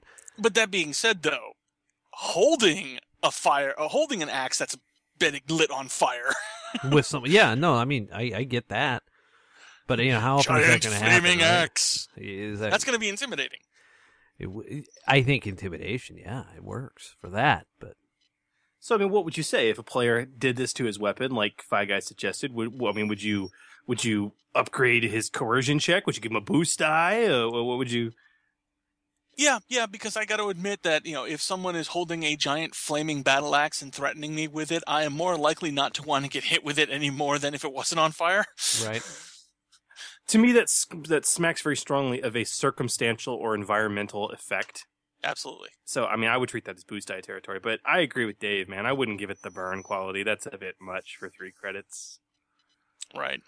What's the old saying? If it looks too good and it sounds too good, it's too good. It might be. I dare you in your min-maxing ways to, why don't you go ahead and apply that to the end of your lit lightsaber? Well, that wouldn't last very long. Yeah, which is vaporize. Yeah. I'm just saying. That'd be awesome to have a lightsaber on fire.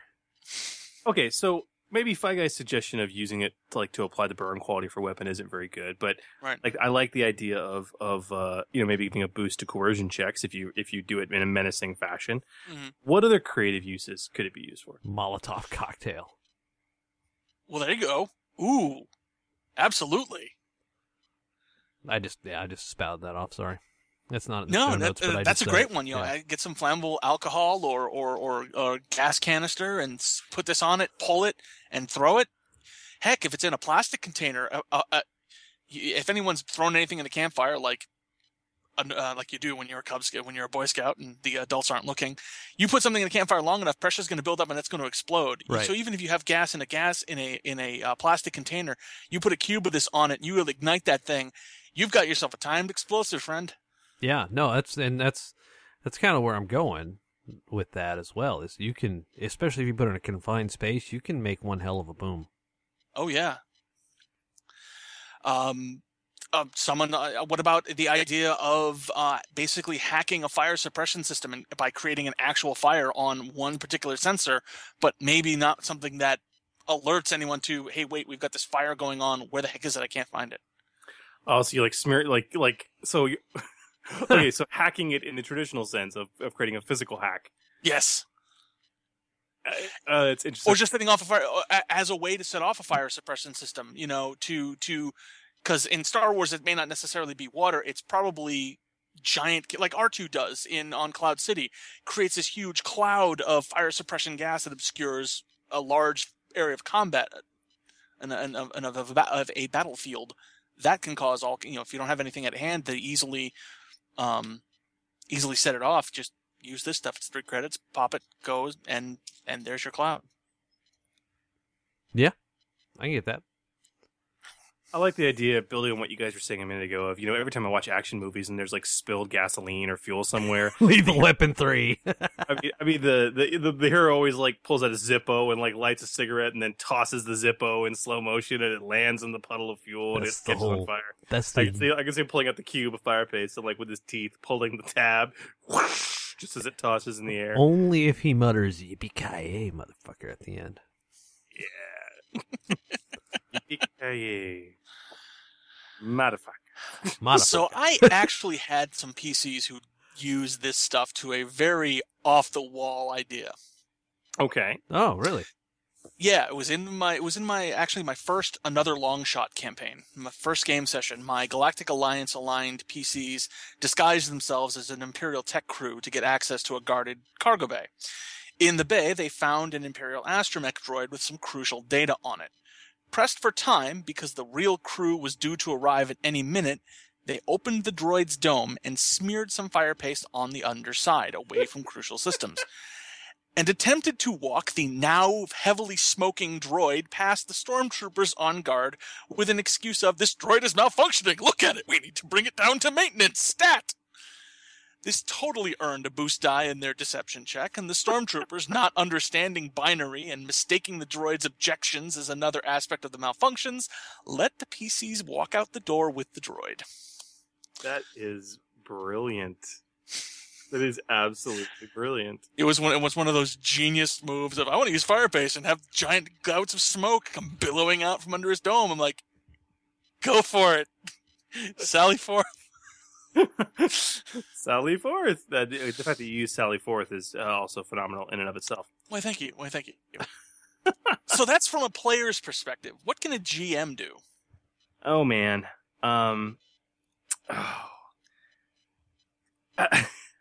As a GM, I can procure this stuff in quantity. Perhaps by the barrel. Oh, boy, here we go. And I can use it interestingly. Imagine a battlefield with a trench dug and filled with hundreds of cubes worth of this stuff. One pull of the tab and pow, fire moat. That's going to last at least an hour. At least an hour. I mean, and you have to ask yourself, once it's been smeared around, would the PCs be able to identify it easily? I mean, after it's been smeared, I don't know. You can now split the party that way. Yeah, absolutely. Now, I don't. Obviously, this stuff is not explosive. It pretty much says so in the description of it because it's not an explosive, but enough of it could make an explosion if used correctly. And kind of what you were talking about earlier, Phil, with putting the can in the campfire basically and watching it go boom. Sure. When I was a kid, I used to, and this is kind of pseudo psychoanalysis actually. When I was a kid in Scouts, we would get a box. You know, you get the giant boxes at kitchen matches, right? We would take a whole box of kitchen matches, like 200 of them, and we would sit there with our pocket knife and we would cut off the heads. So we had just all the heads, 200 heads of matches. And we would take a racquetball and cut a slit in it, and we would fill it with those 200 heads and then wrap it in tape. And before we wrap it, we'd cut a little sliver of sandpaper and stick it in there, and before we wrap it in tape. Oh God! And basically, you have a grenade, like an impact grenade. You hurl that thing at a cinder block, and it compresses, and with sandpaper in there, and all the heads ignite simultaneously in that enclosed space, and it just makes this incredibly loud explosion, and it crack a cinder block in half, right? Oh God, kids, you're gonna try this at home, but don't try this at home. So the thing is, these fire paste cubes, they're not restricted, and they're so easy to find and possibly stockpile.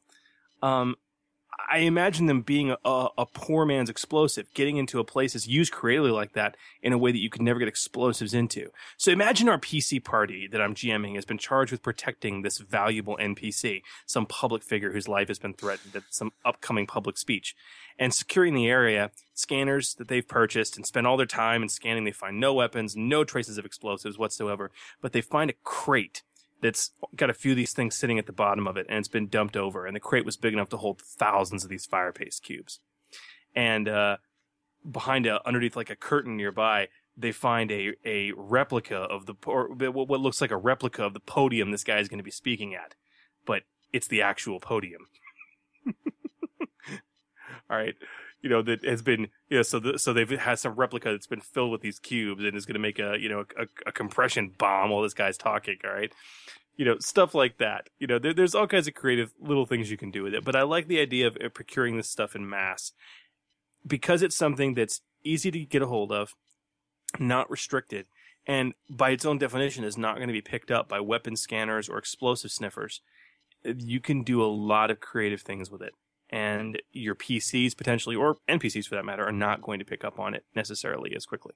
So, I don't know. What else? What about you, Phil, Dave? Any other creative GM uses you can think of? I don't know about creative GM uses, but honestly, this stuff seems like it should be one of those must-have items in any saboteur's or bag of tricks. There's just so much you could do with cube of this stuff, and given the right situation. I mean, a campfire temperature flame, you give it long enough time, it will destroy things. It will burn things. It will burn through things, and it will ruin things.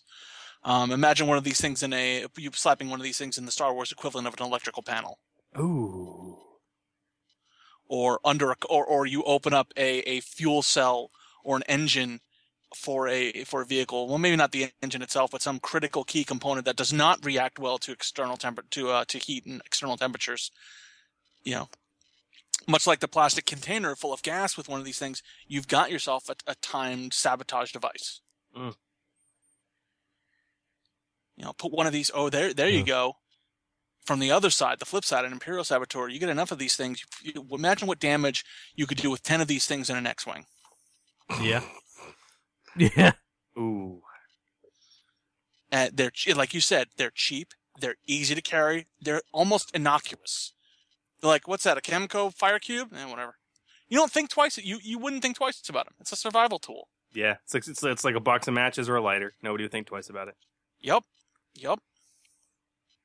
So, it's cheap. It's mundane, but it's dangerous. So, very cool.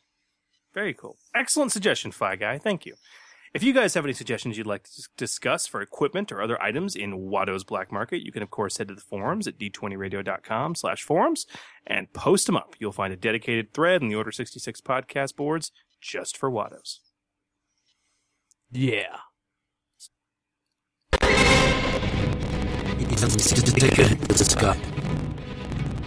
was beginning to wonder if you got my message. Messages from the Edge. Boy, am I glad to hear your voice. I think it would be wise if you took advantage of my knowledge and assistance.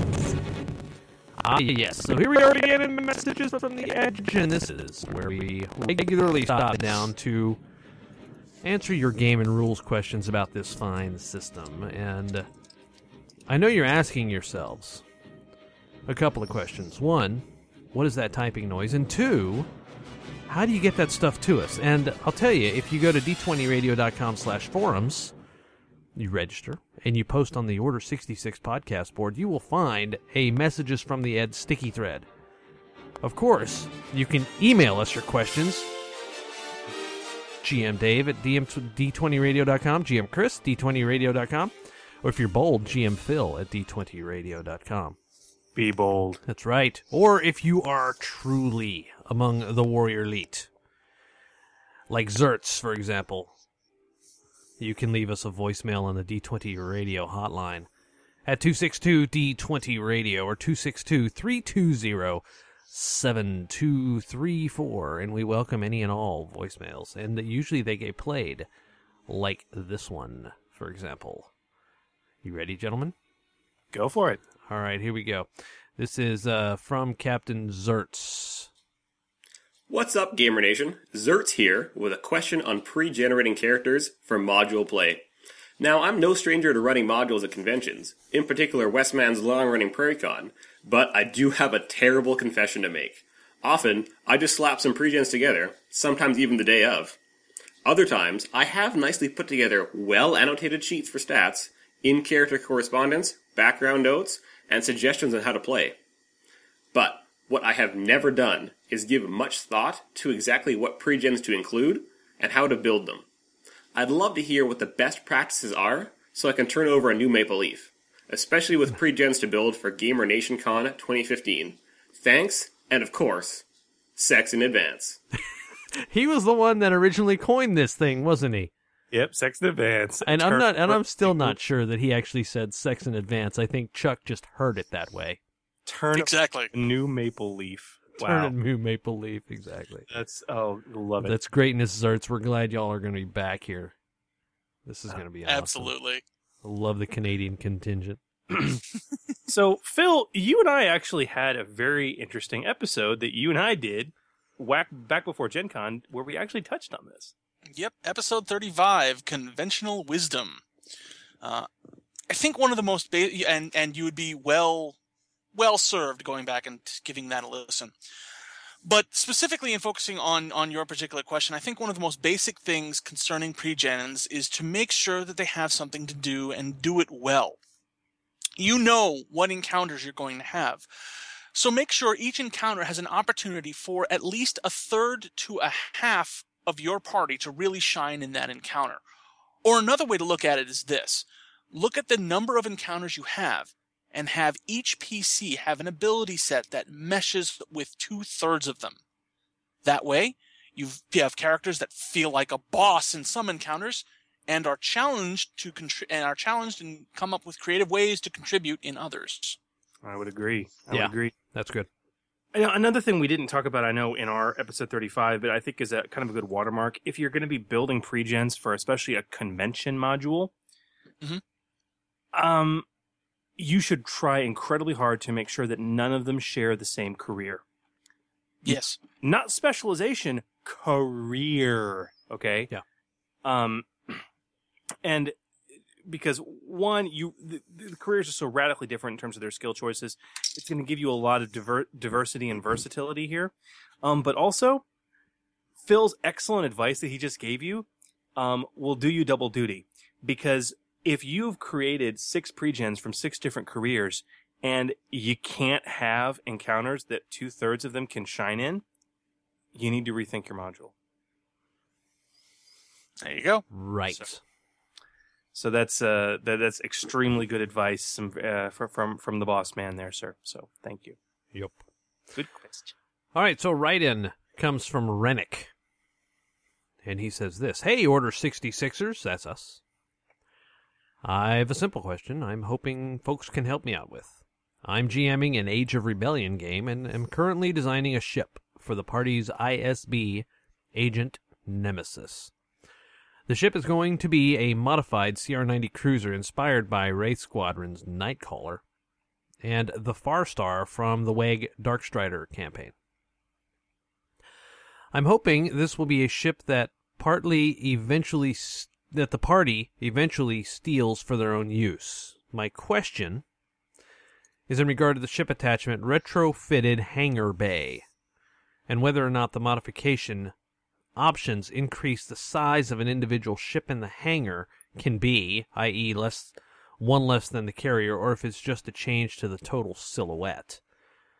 I ask because I'd like the PCs to be able to hold their shuttle in the hangar. I know as a GM I can just say what it was built for, but thematically I'd rather that the agent modded it after the fact for his own purposes. Yeah. That's an excellent question, Rennick. And I do like your idea. I'm a huge fan of having transports that the PCs can use to carry around their smaller ships with, like a light freighter that carries around a fighter, or sometimes two. Your question was mostly answered on our forums, but for the benefit of others, we'll answer it here as well. The modification options increase the capacity of the hangar bay for the retrofitted hangar bay, not the size of the individual ship that can be stowed in it. So if you max out the mods on a retrofitted hangar bay in a Silhouette 5 Corellian Corvette, it can carry a number of vehicles whose total silhouette equals 10, but no one ship can be larger than Silhouette 3, which is the silhouette of the big ship, the Corellian Corvette, which is 5, minus 2, which is the limit of the hangar bay.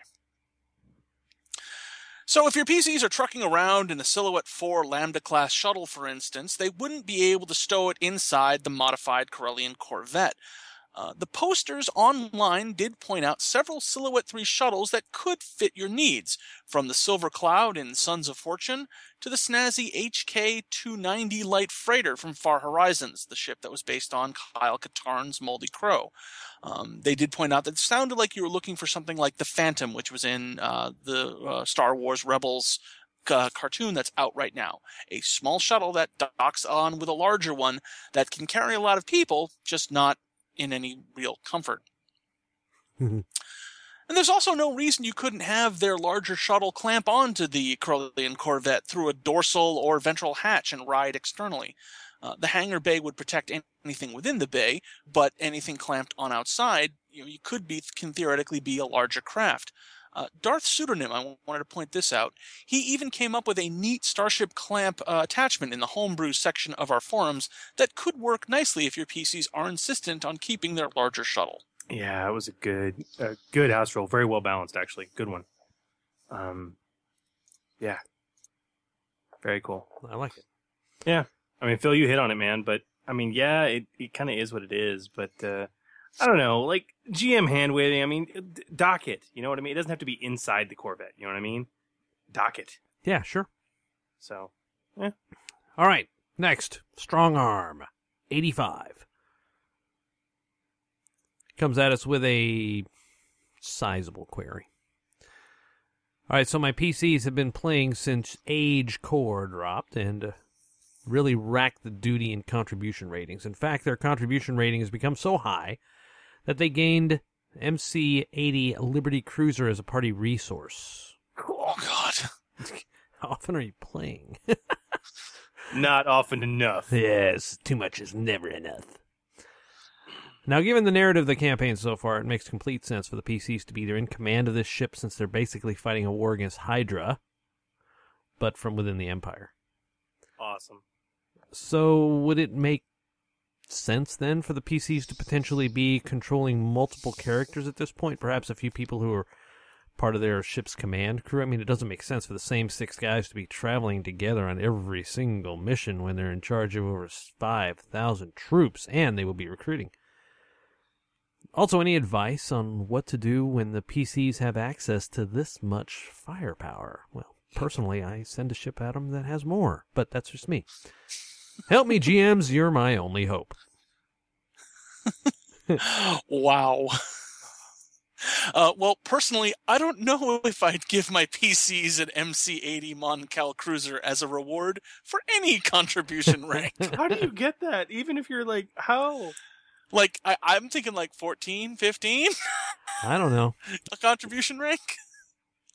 I mean, at that point, it almost feels like it's an end game. It's the end of the PC's adventuring career, as now they're captains and senior staff on a Mon Cal Cruiser. Well, you know. That's a sizable asset to the Alliance. still, it's a neat storyline if utilized correctly. Okay, so you've got this Moncal cruiser, and you're not retiring. So what can you do with it?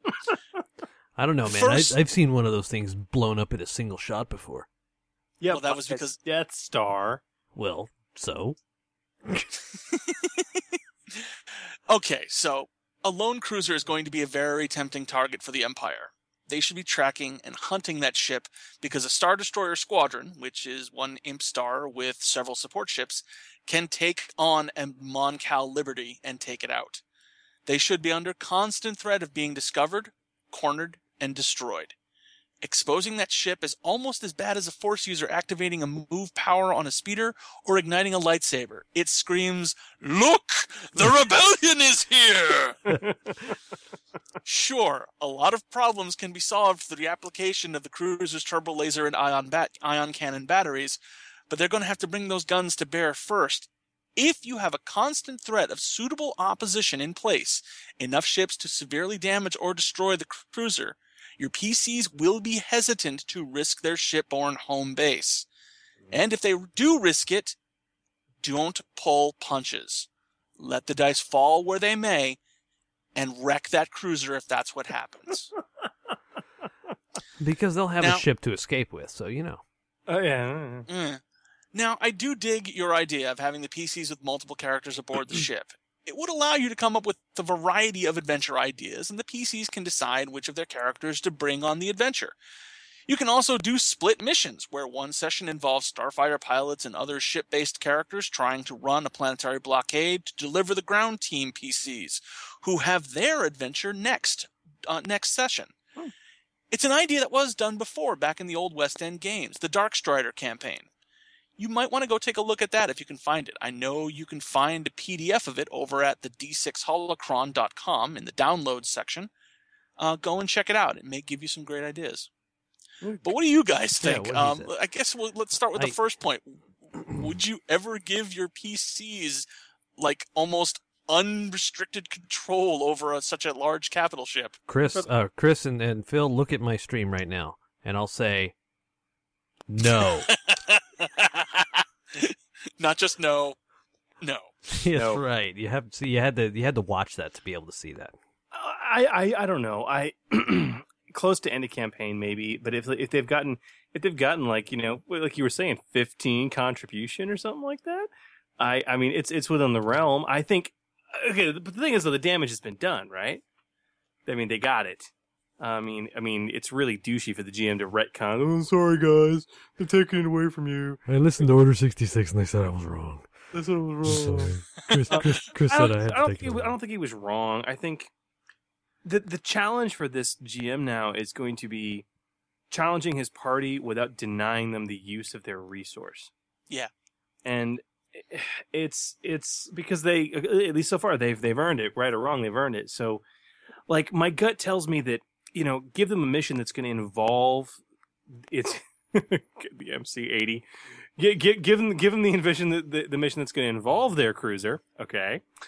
But kind of like Phil, you hit on this earlier, man. Like, you know, this thing's going to be hunted, right? It's going to be a lone cruiser, so they can't deal with stupid weapon batteries or like planetary defense systems easily, right?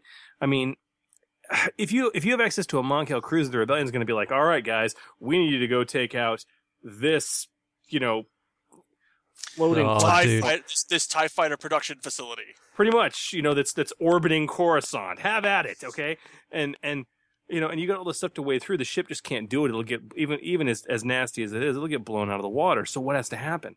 Well, everyone's too scared, so the PCs have to sneak themselves into system beforehand and undertake a series of harrowing missions to bring down the planetary defense grid, okay, and sabotage 6 other things so that their cruiser can come in and do the dirty work of blowing up this entire facility.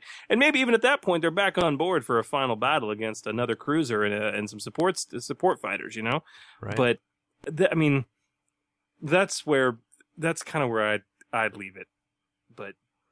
Or you could just be a really douchey GM and just say, hey, by the way, I need you to go check out this planet because we sent a party over to this planet and they disappeared and we haven't heard from them. And then as soon as they get into orbit, they realize it's a planet that has rings, and all of a sudden, every rock in the ring gets thrown at them, and their ship blows up because of a gravity weapon.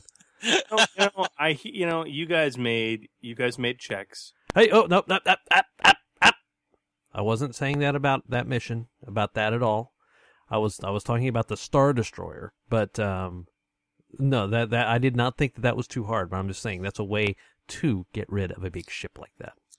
I don't know if I'd get rid of it though. I mean, the more I think about it, if handled carefully, it can be fun. I mean, if every session ends with and then we have the Moncal cruisers shoot and blow it up, then yeah, you're doing the adventure wrong. Yeah, a little bit. But if you could have this, you could have the Rebel Alliance decide, okay, look, we've got this sector over here in the Outer Rim. It's got a moderate Imperial presence. We need to tie up these forces that are over there. So we're going to send your ship over there to fight that in that sector. Right. You are going to be the Rebel Alliance in that sector. This cruiser cannot be destroyed. We will need this later on, but you need to harass them and tie up those forces. So then it becomes a game of serious hit and fade on a much larger scale, where this thing comes in, does some damage, makes an impression, does something, and then has to run from the Empire for the rest, for like a session or two. That's exactly what I was, and what I was thinking was that these guys have got to be pretty close to Endgame or something, right? So make it Battlestar Galactica. I mean, their entire rebel whatever gets blown to smithereens. Everybody is basically scattering, and they are now on the run from what would be the Cylons, or really the Empire. And they're on their tail. They jump, they go to hyperspace, and somehow they find them, and then they have to hyperspace again. I don't know. It's kind of cool to make it a chase for a while, like you said. All right, so I don't have the book in front of me, but maybe when you guys do the research, I'm curious to know what the backup hyperdrive is on an MC-80. Working. But I'm thinking that there's a saboteur on board. All right? Cool mission, and keep it on the ship. Yeah, it's a resource, but it also becomes an environment. The mission is on the ship. There's a saboteur on board. What is it, Bill? Times 9. Times 9. Okay, so there's a saboteur on board, right? He's disgusting, he's awful, and he ends up completely demolishing the primary hyperdrive. Okay? And this could be a mission to even stop him or ferret it out, right? And the PCs are stuck in their last mission in like wild space, or like the unknown regions, or the ass end of the galaxy, right? And all they've got is this times 9 hyperdrive, which is pretty freaking slow, alright? From where they need to get to where they need to get. So it becomes this game of several sessions of them sort of Stargate Universe style, like jumping into a new system to try and find hyperdrive parts, okay, to fix the MC, but they can't. Totally. And the Rebellion needs them back. That was one of the underlying themes of my original long shot game, where they had this ship that this massive Venator class Star Destroyer, but the only thing it had was the backup hyperdrive. That can be a huge kind of break on the power that this ship could bring to bear.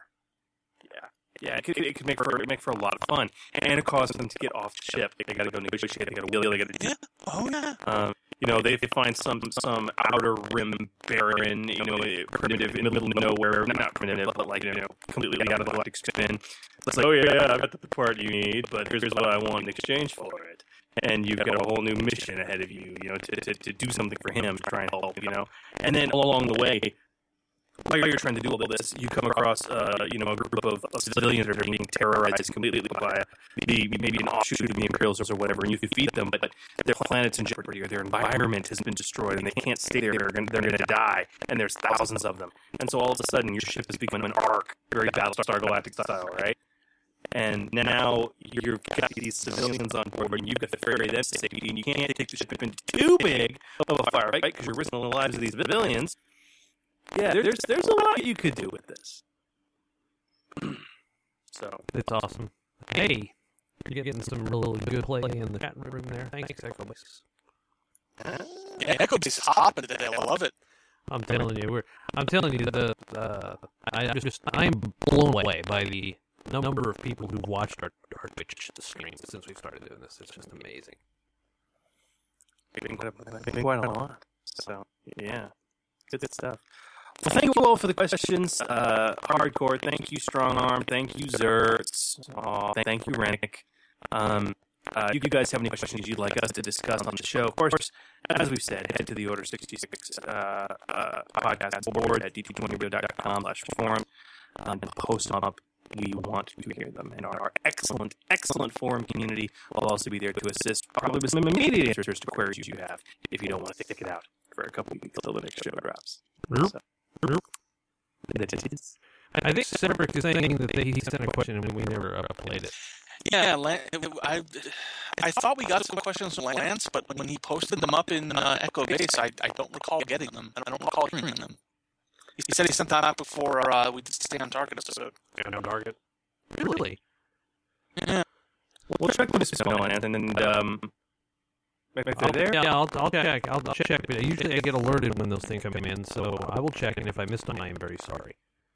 Well, if you missed them, we'll get them, buddy. We will. We will. Dang it. So, and anyway.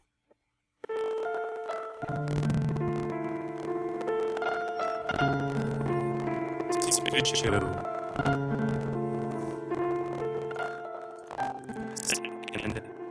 I know. Sad piano. And Cedric, if you send them by email, send them again. Because if you call the hotline and it's left a voicemail, that's one thing. But if you sent them and we're not, now 3 of us are not finding them, then that's a problem. Yeah, please send them again. Yeah, send them again. Thank you. Oh, and by the way, we also have a question in, do we ever get the dice roller for Roll20 working? Yes, I did. Yes. I actually did. I upgraded the Roll20 subscription so I could use it. And I found the it's not a macro, it's whatever the plugin is that was created, and I installed it in the campaign, and it worked beautifully. I just hate the fact that in order to roll it, we have to type !ED space, and then it got cumbersome to you, but it was kind of cool. I wish we had like graphics we could click on the dice just to say add this, add that. Like the one in G+? Yeah, like the one in G+, basically. Mm-hmm. But it was still pretty cool. It was pretty darn cool, I must say. I didn't get to the point in time. I did this in a game around recently where apparently this whole plugin thing went further into character sheets and all that jazz that you could import to where you could actually click on a skill pool and it would roll it for you. You know what I mean?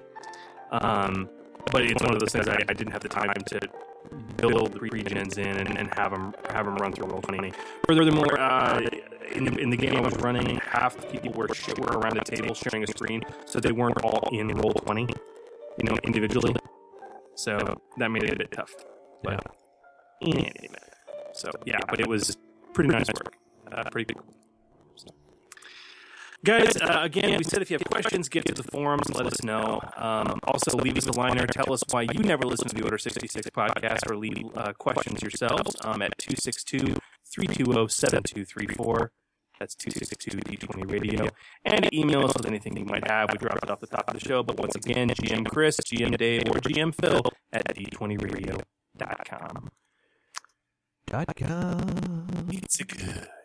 I can't wait for Gamer Nation Con. Oh, do you guys have time for post? Oh, yeah, sure. Okay, we're about post. Gamer Nation, thank you all. This is GM Chris wishing you peace, love, and good gaming. Get that rolling. And may the dice be with you.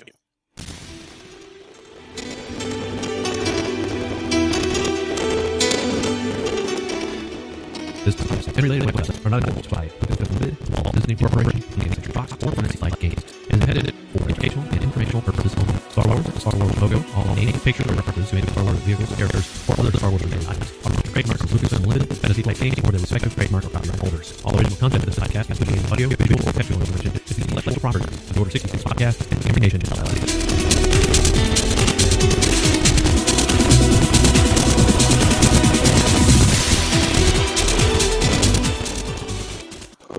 Show.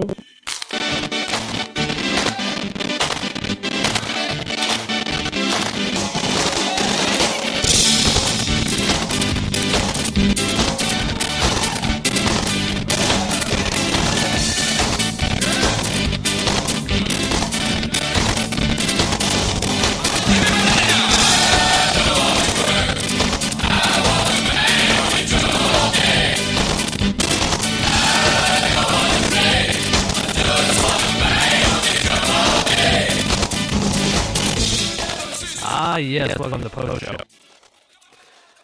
So, for Valentine's Day, my wife and I actually got each other something for Valentine's Day. We never do this, but we both did, which is funny. Okay. She got me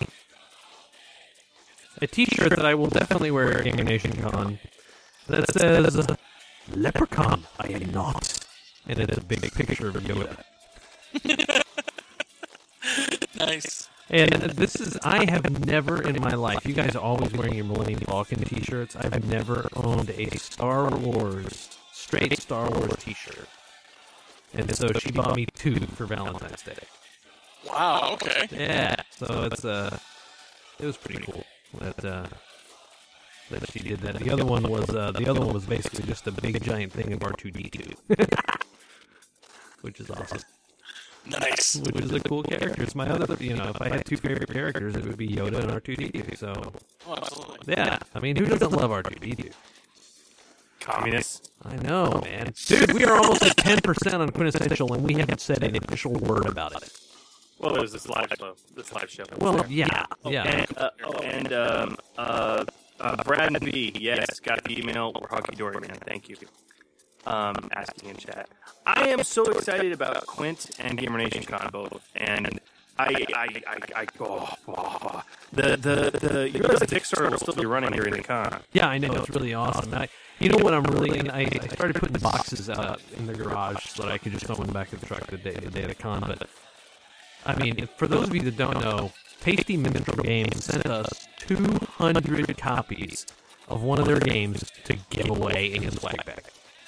That's why their logo is so huge on our website. I think it's freaking awesome.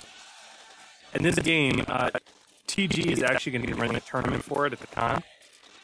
It is a 10-minute playtime, 2-player strategy game called Coin Age, and it's like Risk Light played with pocket change on a card. Michael Mendes, he like had a whole bunch of micro games that he went through on Kickstarter, just bam, bam, bam, right? This was one of those, and I find it extremely deep for 1, the time, and 2, the componentry. I was shocked. Yeah. I was like, oh, this is cute, and we played it. I'm like, whoa, there's some very subtle strategy here. We need to go back and play this again. And 30 minutes went by, and we threw down like 4 games of it. Yeah, so I can just imagine what rules TG is going to come up with, but, I would guarantee you're playing at least the best 2 out of 3 as a thing. But, it's, they go so fast. And you make one mistake, and you're not dead. No. But it's tough to recover in such a short period of time. Yeah. It's it's just fabulous. So thank you to Tasty Minstrel Games. I'm so excited for Quintessential. Again, guys, get to the Kickstarter, do a search for Quintessential or Fifth Element. You can find it and pledge. I'm also excited because we had some. There were a handful of backers that had some issues with fulfillment on the Eon's expansion. We had some errors in the fulfillment database, and just a bunch of other crap came up. And so there were a handful of backers for the Eon's expansion that didn't get it until a couple months after they, some of the other backers did. Dude, we've got a few that I'm still ferreting out 1 or 2, maybe a week, and but we're just about done. But I mean, there's I got an email today from a gal in New Zealand that just got hers and was going to crack it open tonight or Sunday night New Zealand time, right? So I guess I got it yesterday. But yeah.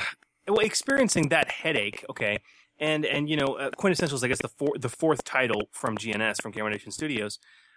We didn't want to experience that headache again, and also definitely not for our backers. So we've changed things up a bit this time around, and we are using a new pledge, a backer pledge manager, called Crowd Control, I think, Dave. Yes. If you guys know, if you're especially in the Nerd Night group, right, for DFW, there is, and if you've kept up with the D20 Radio Network at all for, since we started back in 2008, you'll recall that the first 2 shows on the D20 Radio Network were, of course, the Order 66 podcast and Radio Free Hamlet, which was the D&D, at that point, D&D 3.5? No, they were fourth edition. They were oh, that's right. It was fourth ed, and then they just kind of petered out on fourth ed. No, they didn't peter. Well, they petered out on fourth edition, not on the show. Not on the show. That was one of those. That was when I knew fourth edition was dead. Was because Roger Jeffrey Helmuth was so devoted to it. They after podcasting for a couple of years, they were like, okay, we're done with this system. Yeah. And we're going to produce our final episode on it. It was like, whoa. Yes, yes. Hello, Pathfinder. Here's a giant open door for you. Yeah, anyway, one of the principals, or I would say the principal architect of that show is Tim Rayburn. And Tim and I know each other pretty well. We have some common friends in the technology business. And as coincidentally enough, my wife goes to Scrum Agile-type classes at his building once a month or something like that, which is really kind of funny. Anyway, Tim and I got together, and we created this crowd control thing. And it's basically, if you guys know about BackerKit, it's BackerKit, but BackerKit meets Salesforce.com on steroids. Yeah.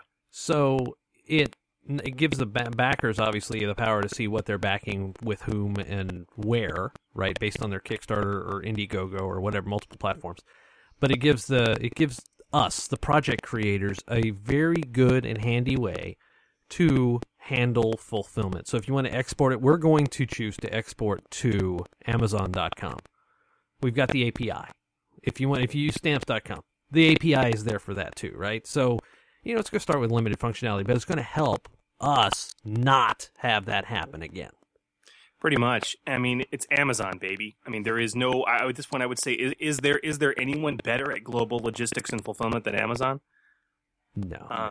No. I mean, so, I am this close, and I can't put it up there yet. But Chris, I haven't told you, I'm working on the fulfillment for Amazon Europe, basically. So once I can get that secured, then we can put that Euro friendly, and we'll ship a whole pallet to Amazon in Germany, and we'll ship a whole pallet to Amazon in Spain, or whatever, right? Because EU is weird with their shipping, and basically everybody and I'm sorry, Asia and Australia and New Zealand, you guys really don't have a real good platform for getting stuff there, so it's still going to cost a little bit more, but still Amazon's going to fulfill it. But, it's going to be a lot easier. It's going to be a lot easier for us. It's going to take the headache away from us. I don't think we're going to be having packing parties where we show pictures of games stacked so high you can't see Krista standing behind them,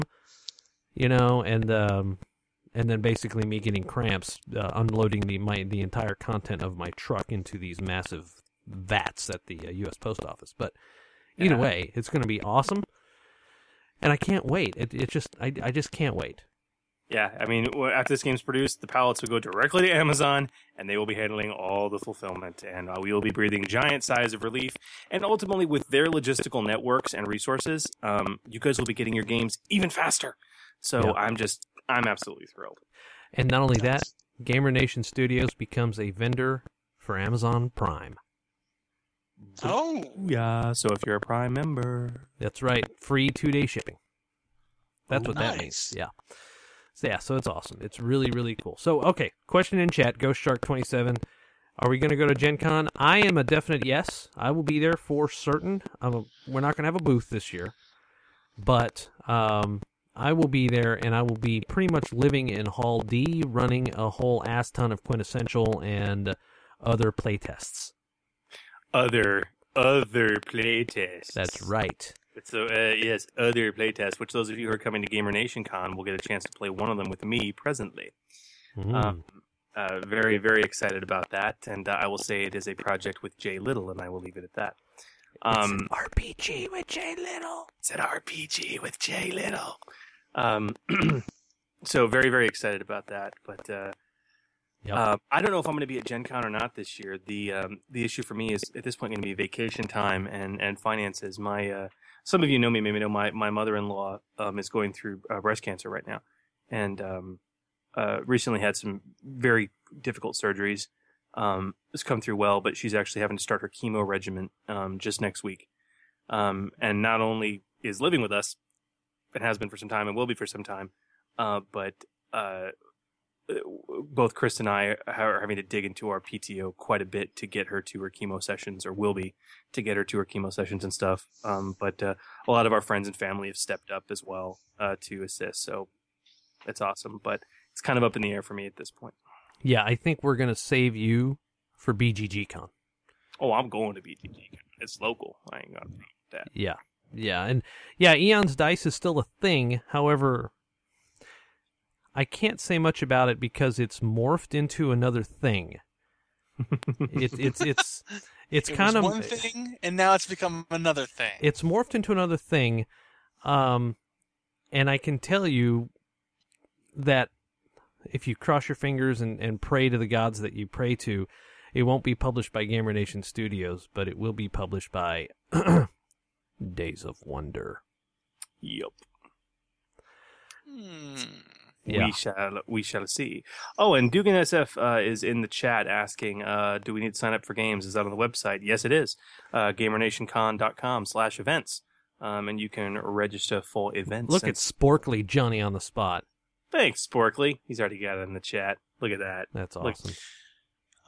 Keep an eye out for various games out there. I actually posted my 2 the big leagues games, and without even advertising, they filled up in a weekend. They filled up so quick. I had poor people that I had to turn away because, the system allows people to book and overbook up to a certain point. Yep. Before it automatically denies them. So then I had to go in and systematically deny them, but I was about 4 hours late and still had to turn away 3 people. If I got the time, and I'll need to talk to you guys to find out what you need or expect from me to help out with the con. If I've got the time Sunday before the auction, I might run a sign up at the con, either another run of the big leagues, or I'm kind of inspired to possibly adapt the old Saga Edition Gen Con convention game, Betrayal of Darth Revan. Oh, I loved running that game. That's a combat-heavy mod. It is, which is why I really need to take a look at it and see if it really can be done for Edge. I've got an old Saga Edition mod that I really want to adapt to this system because I think it would work well. Yeah, that was Ghosts of Memory, but it wasn't Betrayal of Darth Revan. It was something Executive. Murder on the Executor. Murder on the Executor. And it was the one where the PCs were all like junior grade Imperial officers that were investigating a murder on board the Executor. I never got to read that one. I never found it. Betrayal of Darth Revan I found, but I couldn't find Murder on the Executor. Oh yeah. Oh, and Kevin, yes, there'll be plenty of pickup games. That's a given. Yeah. This is despite registered events, this is the most pickup game friendly convention in the history of anything ever. We actually, so every game that you play, every hour you play earns you 10 XP. And for those who've gone to the convention before, we've self-acknowledgedly blatantly stolen this concept from ReaperCon with permission. Yeah. But every hour of games that you play or run, that's very important, will earn you 10 XP. That XP is your currency, and the only currency that can be used to bid in the auction on Sunday for all the cool swag and other stuff that we will be doling out. So we have sign-up sheets on hand that will allow anyone who is organizing a board game or an RPG event to instantly register it, pick up or no. And write the names of the players down, doing all that jazz, and then boom, when the game's over, you take it to a marshal, you get your XP, you give it to all the players, and everybody's happy, and it's all good. That's right.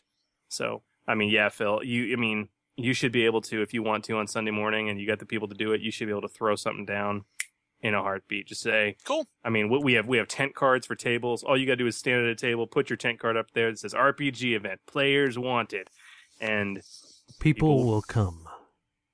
People will come. If you this is a very small venue. It only holds 150 people, and it's people. If you build it, they will come. Which means I've got 3 weeks and 2 sessions of another long shot in between now and then. Oh, but at least they're written. Kevin has. Ready to roll. I just want to tell you, Kevin has put himself in the game. Quintessential. He has? Yes. There's 4, there's 4 make yourself one of the alchemists. And now there's 3. And now there's 3. Oh, Kevin. Oh, my. That's right. Look at you. Look at you. Oh, my. There's only 3 of them left. Yeah, and we're rapidly running out of. You know what? Tomorrow we're going to be out of the big pledge numbers. I guarantee you we are. Probably. Because Witzel just took one. So yeah. Good night, dude. We're Cool. over 10. We're 11% now and climbing, and we hadn't said an official word. It's just amazing. I love our. I'll just be happy to get the game because I found that I got to play the game out of Gen Con and it was a blast, but I never got to play it through to the end. No one ever stuck around long enough for me in a game that I was playing. That's amazing because the game only takes 45. I think the longest game I've played with distractions was like 50 minutes. Yeah. Well, the thing is, I came around and the game was being shown to folks who were walking by, and they'd go through like 2 rounds tops, and then like, okay, this is cool. I do have to get, and they do the faux, oh, I've got something that I need to be at in a few minutes, and then they'd get up and move on. So it just happened to be that was what was going on while I was there. And when you had it up at any of the other places, like the game night elsewhere, there was just something else going on that I wasn't able to get in on. So I'm looking forward to getting a full game of this in at Gamer Nation Con. Oh yeah. And there's a lot of beta games at Gamer Nation Con on Sunday morning, and this is going to be early Sunday morning. I've got guys lined up to show up starting like 8 or 9 o'clock in the morning to bring their prototypes. Kids. If you have kids and you want to bring them to the convention, Sunday morning is definitely the time to do that because we have 2 children's games. And I'm talking 3, 4, 5-year-olds that can play these games that are prototypes. One of them is GM Hudson, Chris Hudson. He's going to bring it up, and then the other one is a sort of a weird little. I don't want to say weird. It's color matching and number matching that plays like Candyland, but it's called Counting Sheep, and it's for kids. Yep. But Cool. there's a cutthroat edition of Counting Sheep that makes it more adultified. Involves a pair of clippers. Shear the sheep.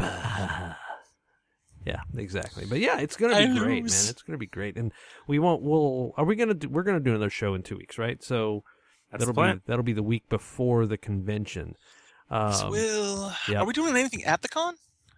Yeah. I mean, we're gonna broadcast some of the sessions that we're doing. But we're not doing a live show. Yeah. Okay. Yeah. We learned last year we just don't have the time because we're kind of running the con. Yeah, we really don't. Makes sense. I'm going to tell you guys I'm going to be out next show because I'm going to be Taylor's soccer season starts, and we're going to be out the weekend before the con and the weekend after the con. Okay. In Alabama. In Alabama. Yeah. Well, Filbert and I will carry on the torch like we do. Like you do. Like you do. So yeah, we will have a show again, guys, in 2 weeks' time. So yeah. That's what I'm talking about right there. I reckon. And hopefully all this record snowfall will have petered out by then so that me and my contingent can get down to you guys on Thursday. Yeah, that would be nice.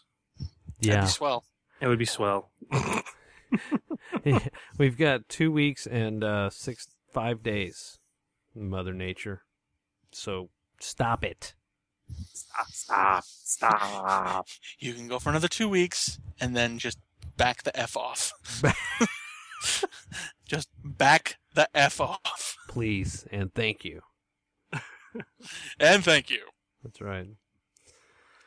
No, it'll be fun. I'm really looking forward to this because this is, I went to Gen Con last year. Gen Con. Tens of thousands of people. And I kind of am digging the appeal of how Gamer Nation Con sounds like. It honestly just sounds like 150 people hang out in someone's really large gaming basement. Yeah. Pretty much. That's kind of what this is. And then the cool thing is back at the hotel, if it holds to form this year, is that there was a bunch of minis gamers that took over the convention room in the hotel that's earmarked for us. Oh, neat. And so you had minis going until I think I got to the hotel at 3 a.m. on Saturday night, and they were still in there going strong. Nice. Yeah. And I'm not sure if it was War Machine or what they were doing, but they had their what do you call them, tape measures and all that out. They're tape measures. Yeah, so I don't. Tape measures and firing arcs and blast radii, and they were all going fine. Yeah. Cardboard templates. Cardboard. Yep. That's what I'm talking about right there. Mm-hmm. Yeah. All right, guys. That's I've got to awesome. go. I've got an early morning ahead of me. Okay. Sounds good, Chief. Gamer Nation, get to Kickstarter. Check out Quintessential: The Fifth Element.